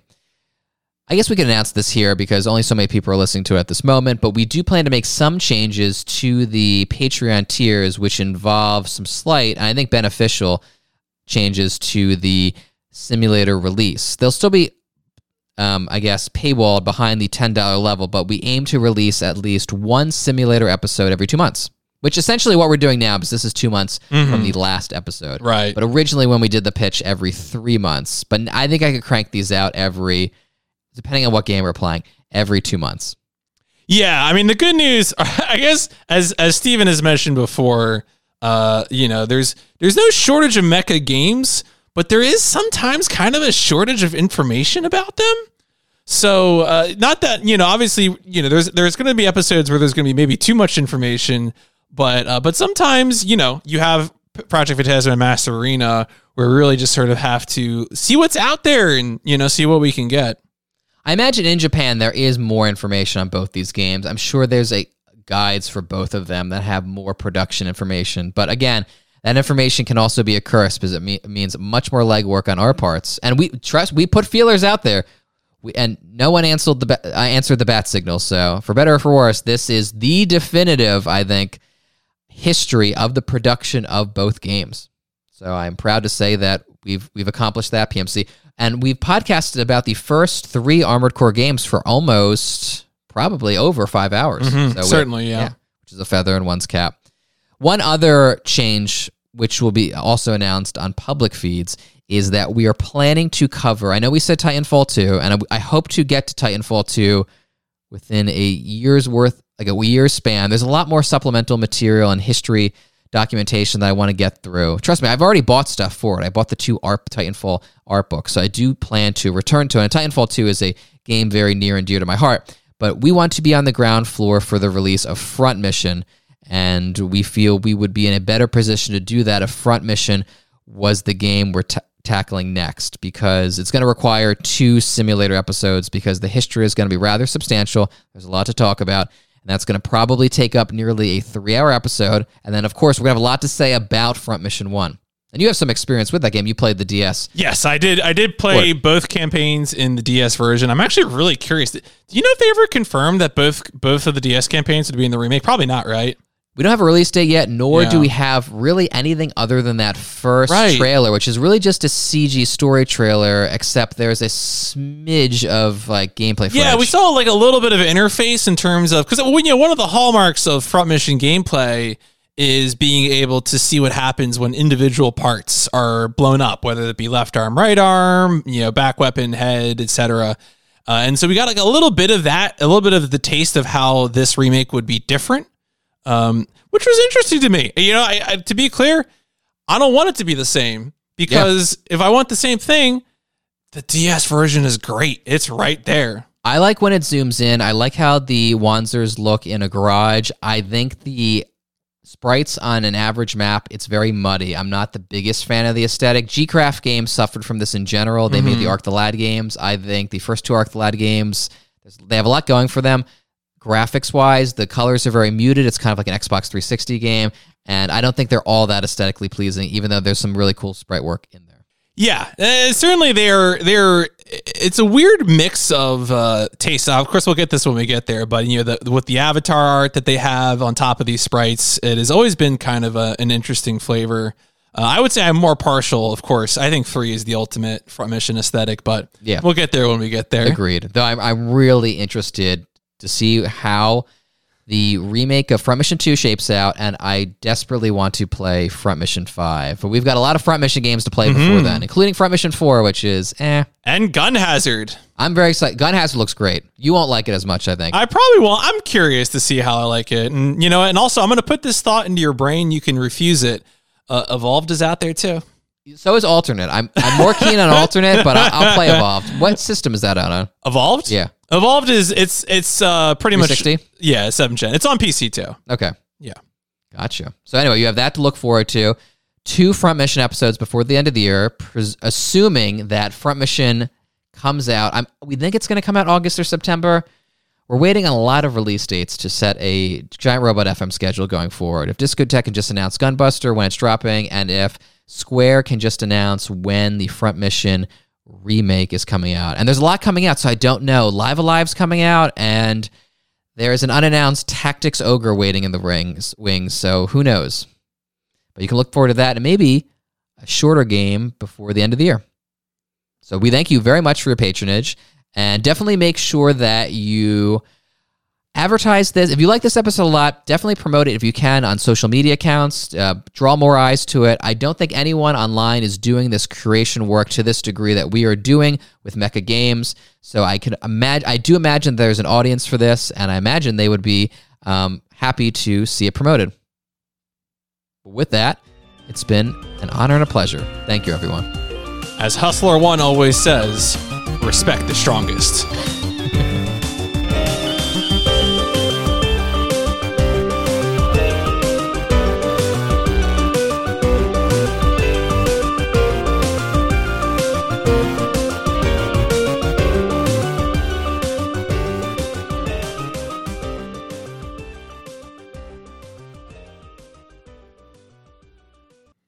Hello, this is Future PMC again, reminding you that what you just finished listening to was our simulator coverage of Project Phantasma and Master of Arena. Now we will be including a supplemental podcast filling in some of the details we missed in our 2-part Armored Core PS1 retrospective. Enjoy.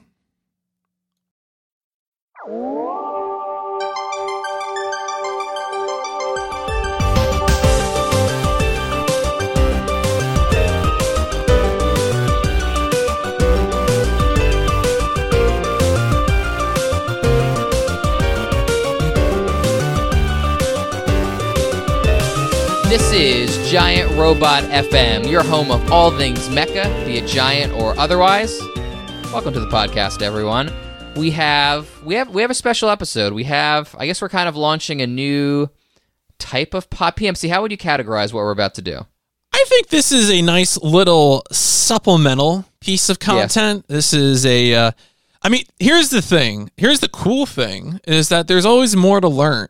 And certainly since we have an interest in doing some research and analysis and other activities like that with the games and anime, sometimes we kind of want to circle back around because cool stuff comes out.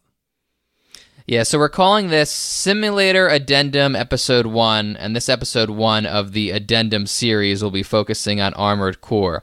I had envisioned a supplemental podcast like this for a while, because there's always the potential I stumble upon a whole bunch of research which might disprove a lot of what I discuss on a history episode, which isn't necessarily the case here, but I might also learn a lot of clarifying details about the production history of a video game or anime that I want to just tell a bunch of people about, which is the purpose of this.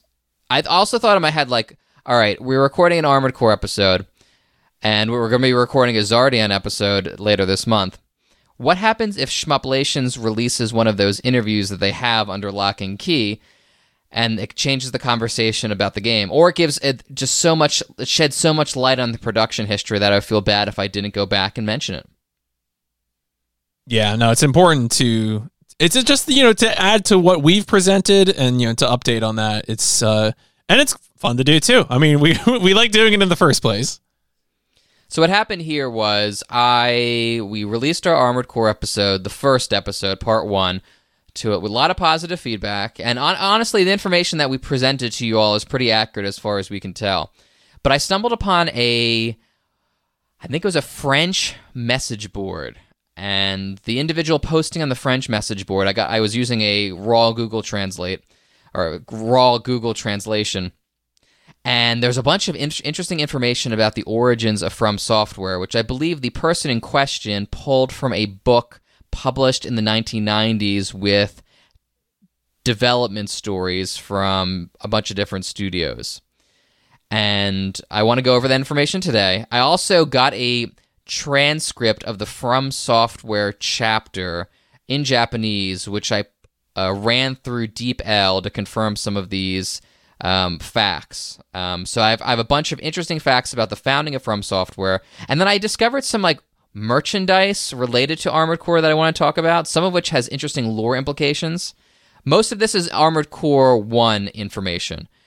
There's a bit on Master of Arena and a small bit on Project Phantasma. And then also learned something interesting about a budget release of Armored Core that I had no idea existed. So yeah, let's jump right in. Let's jump right in.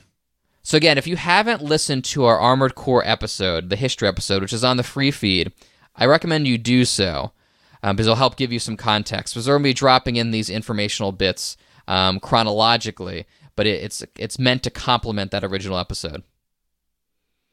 All right, so like I mentioned earlier, I discovered more details about the founding of From Software. It seems that Naotoshi Zin, the founder, got into a moped accident that same year, so 1986. And while recovering in his hospital bed, he wondered what to do with the insurance money. And because the tech industry was booming in Japan at the time, he decided to start a software company and kept the name very simple, From Software.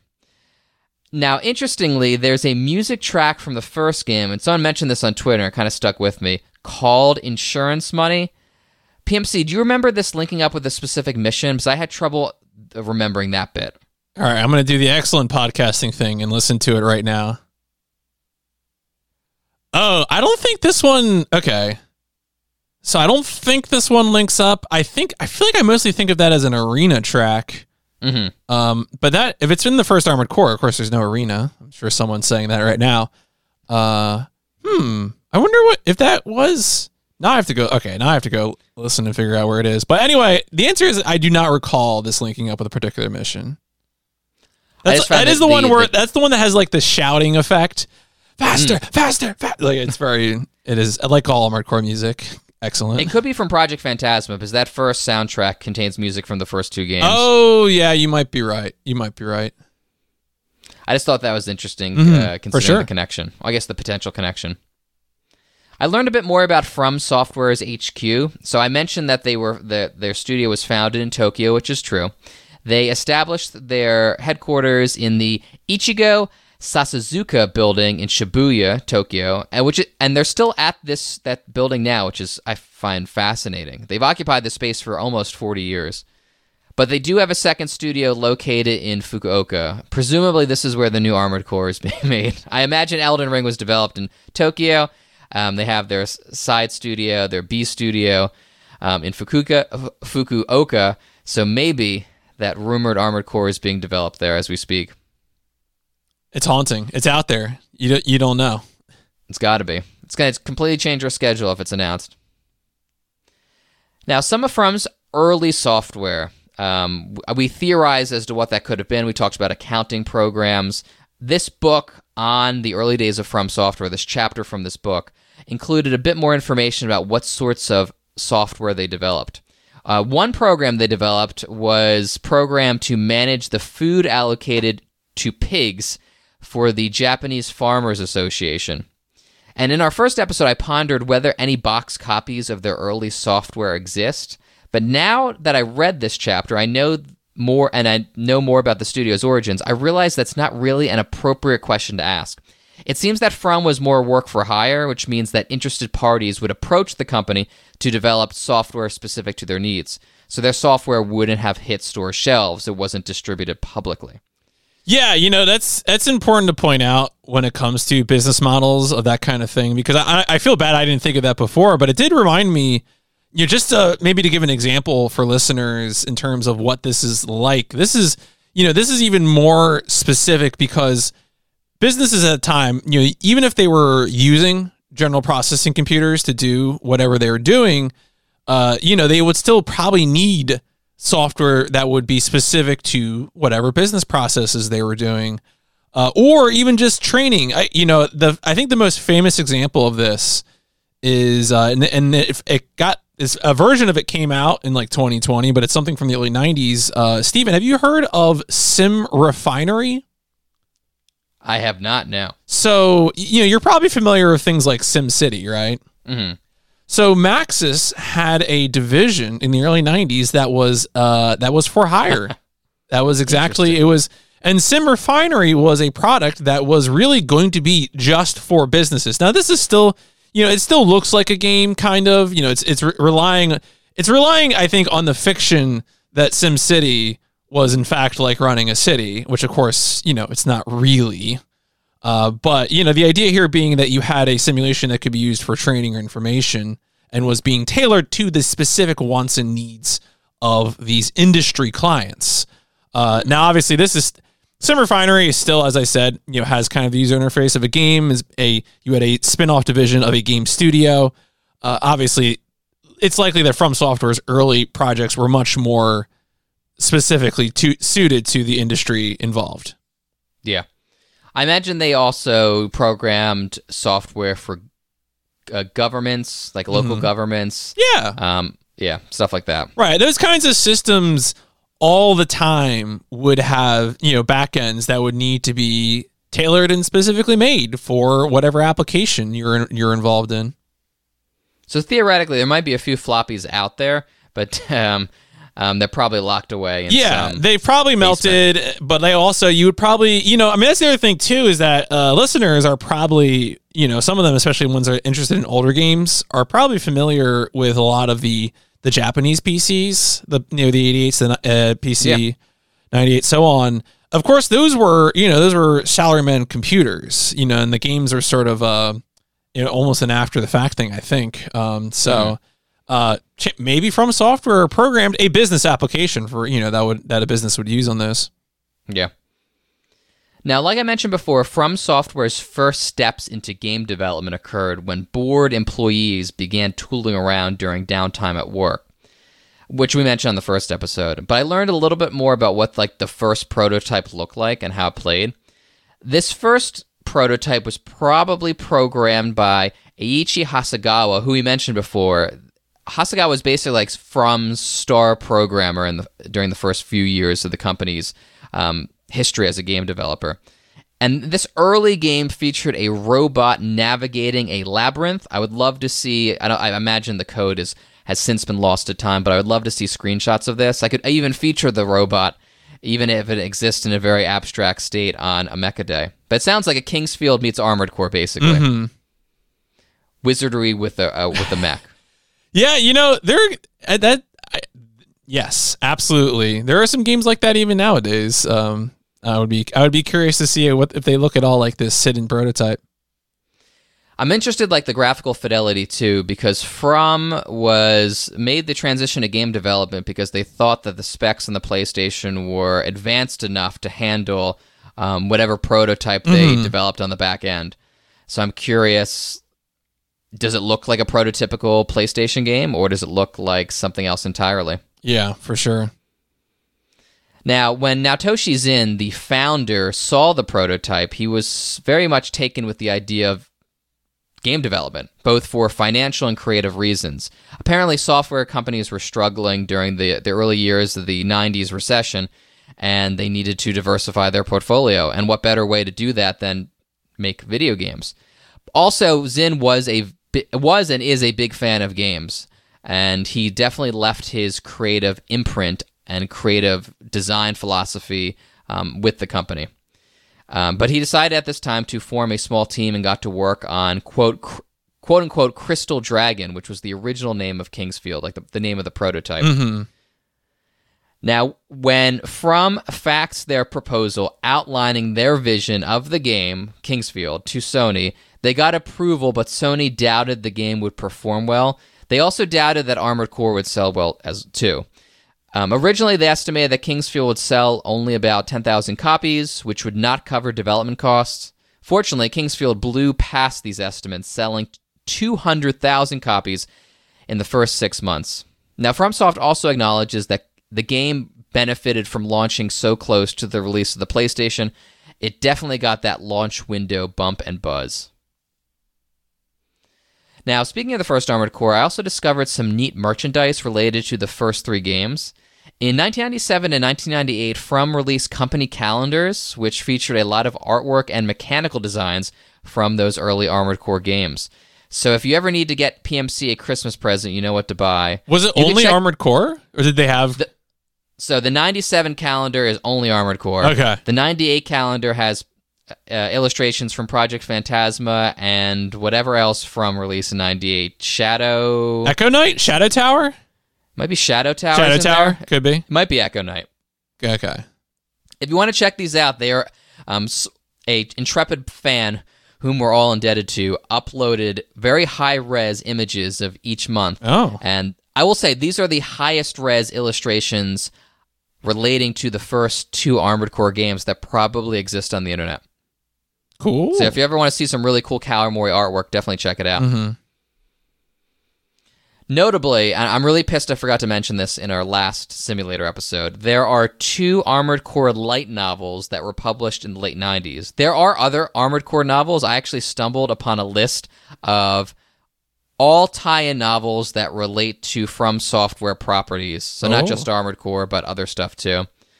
Now, these first 2 novels, and again, I should use the term light novels because they feature a lot of illustrations. They were both written by Sami Shinosaki, who also wrote a couple of Fire Emblem books and a few other video game novelizations.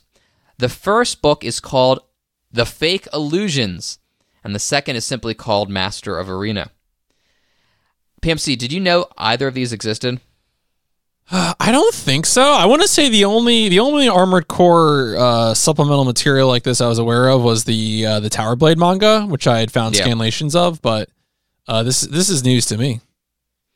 Not a whole lot of information exists in English, so it's not surprising that you didn't hear about these, which is unfortunate because we know so little about the first Armored Core timeline that, I'm very curious if these books shed light on any of the world building or have interesting implications regarding the lore.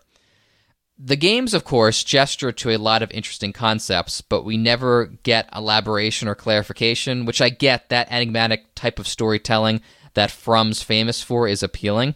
But nonetheless, I do have a lot of questions after finishing the first 3 games.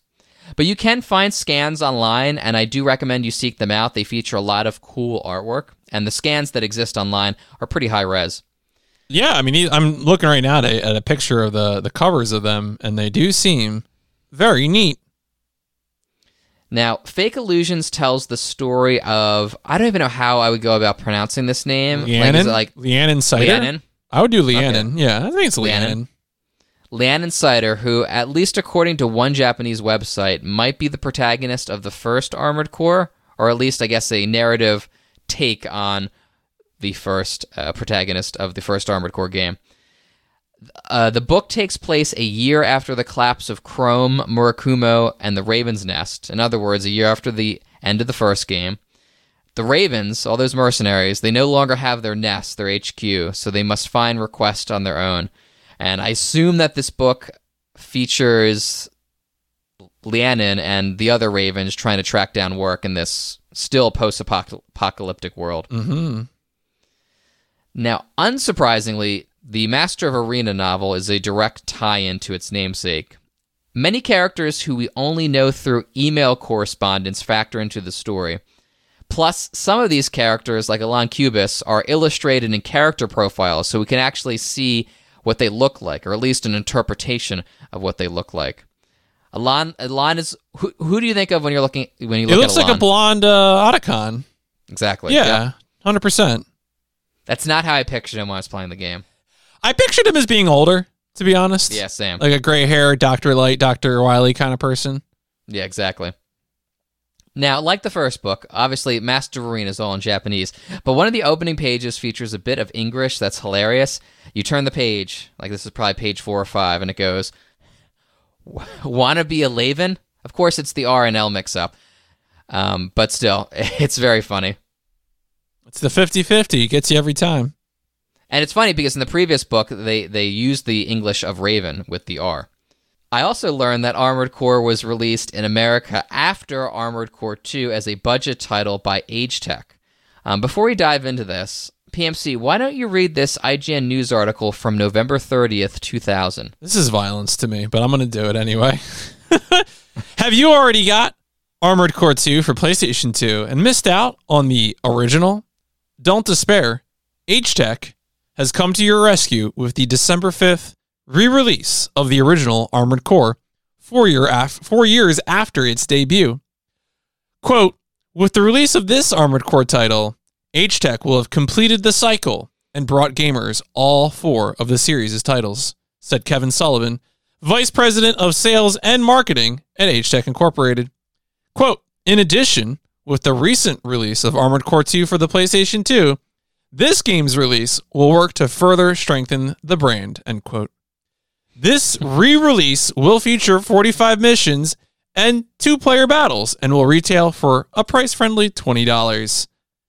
Original game had 45 missions. I don't know what that's about. It bothers me so much. Yeah, the wording is very strange. Some awkward syntax, too. So I did know about this because when you go into the dark parts of the internet looking for video games, you'll notice that there is an Armored Core 1.0 and an Armored Core 1.1.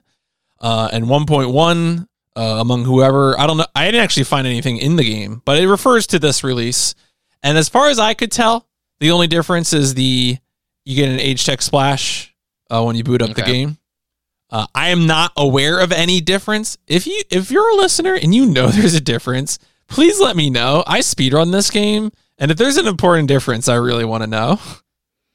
The wording here by Kevin Sullivan is interesting, too. He goes, let's see, so with the release of this Armored Core title, Age Tech will have completed the cycle and brought gamers all 4 of the series titles. I guess they view themselves, Age Tech internally views themselves as a natural extension of ASCII. Absolutely, yeah. I think that's correct.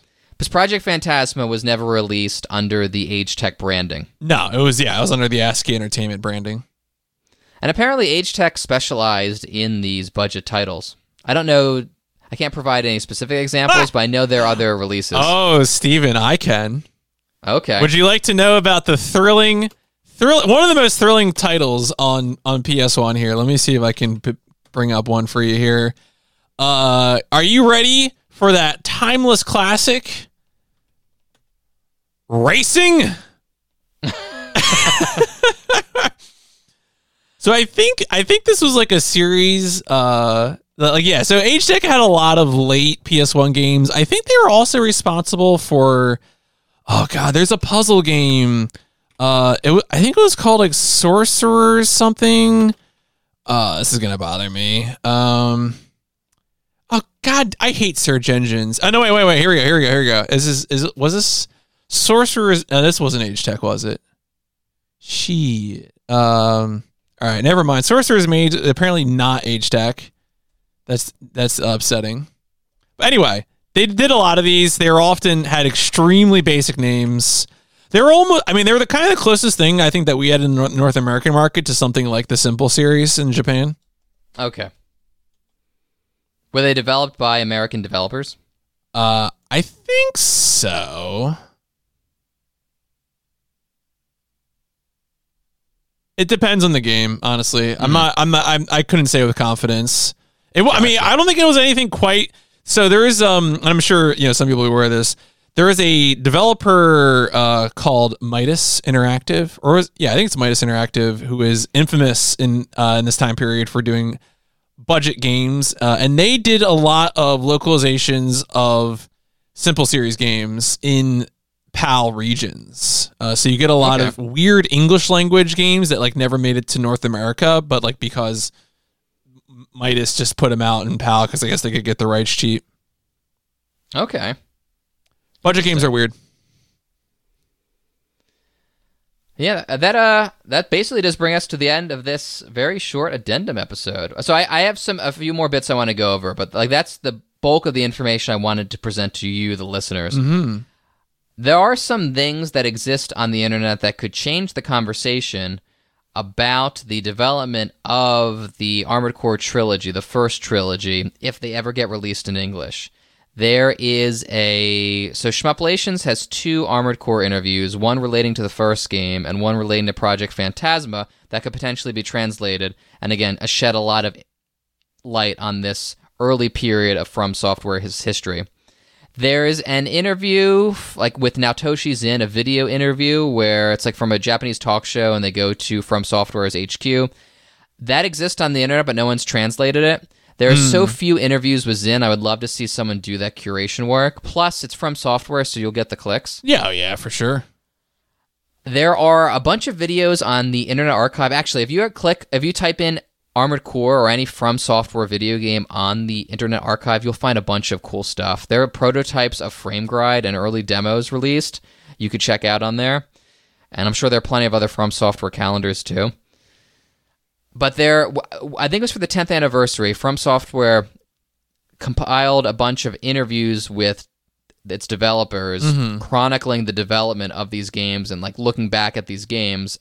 All those videos are online. Most of them refer back to the PS2 Armored Core games, but nonetheless, these are video interviews with these developers. I would love to see someone go back and provide subtitles for them.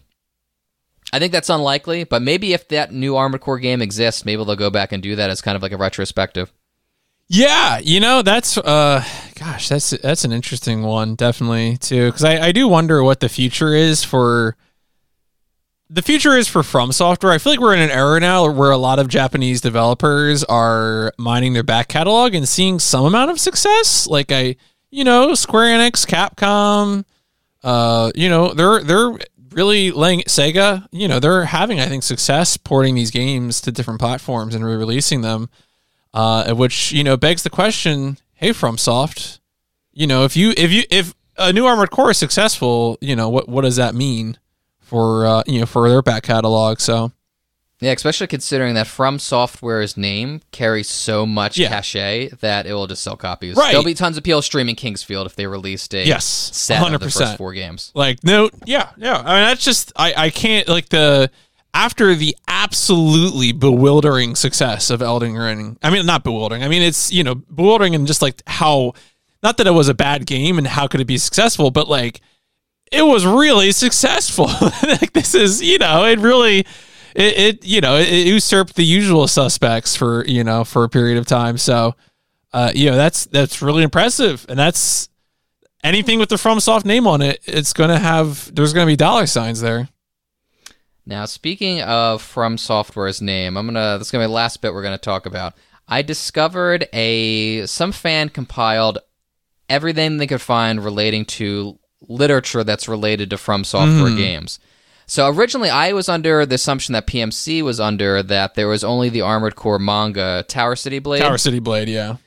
But there's actually quite a few other novels or tie-in light novels related to the Armored Core franchise. We're not going to go over all these in depth because these might come up in future history episodes. But there's some material relating back to Armored Core 4, Armored Core 3, some of which apparently is in English. Oh. This is relevant to PMC because you're streaming this. There is an Evergrace novelization, and seems to be a few pieces of literature related to Evergrace. There's something related to the Adventures of Cookie and Cream too, which I did not expect. I mean, hey, that's an important part of the canon too. That's I'm told it's a very good co-op game. Oh, that's right, Kuon, the game that I want. Steven, don't buy Kuon.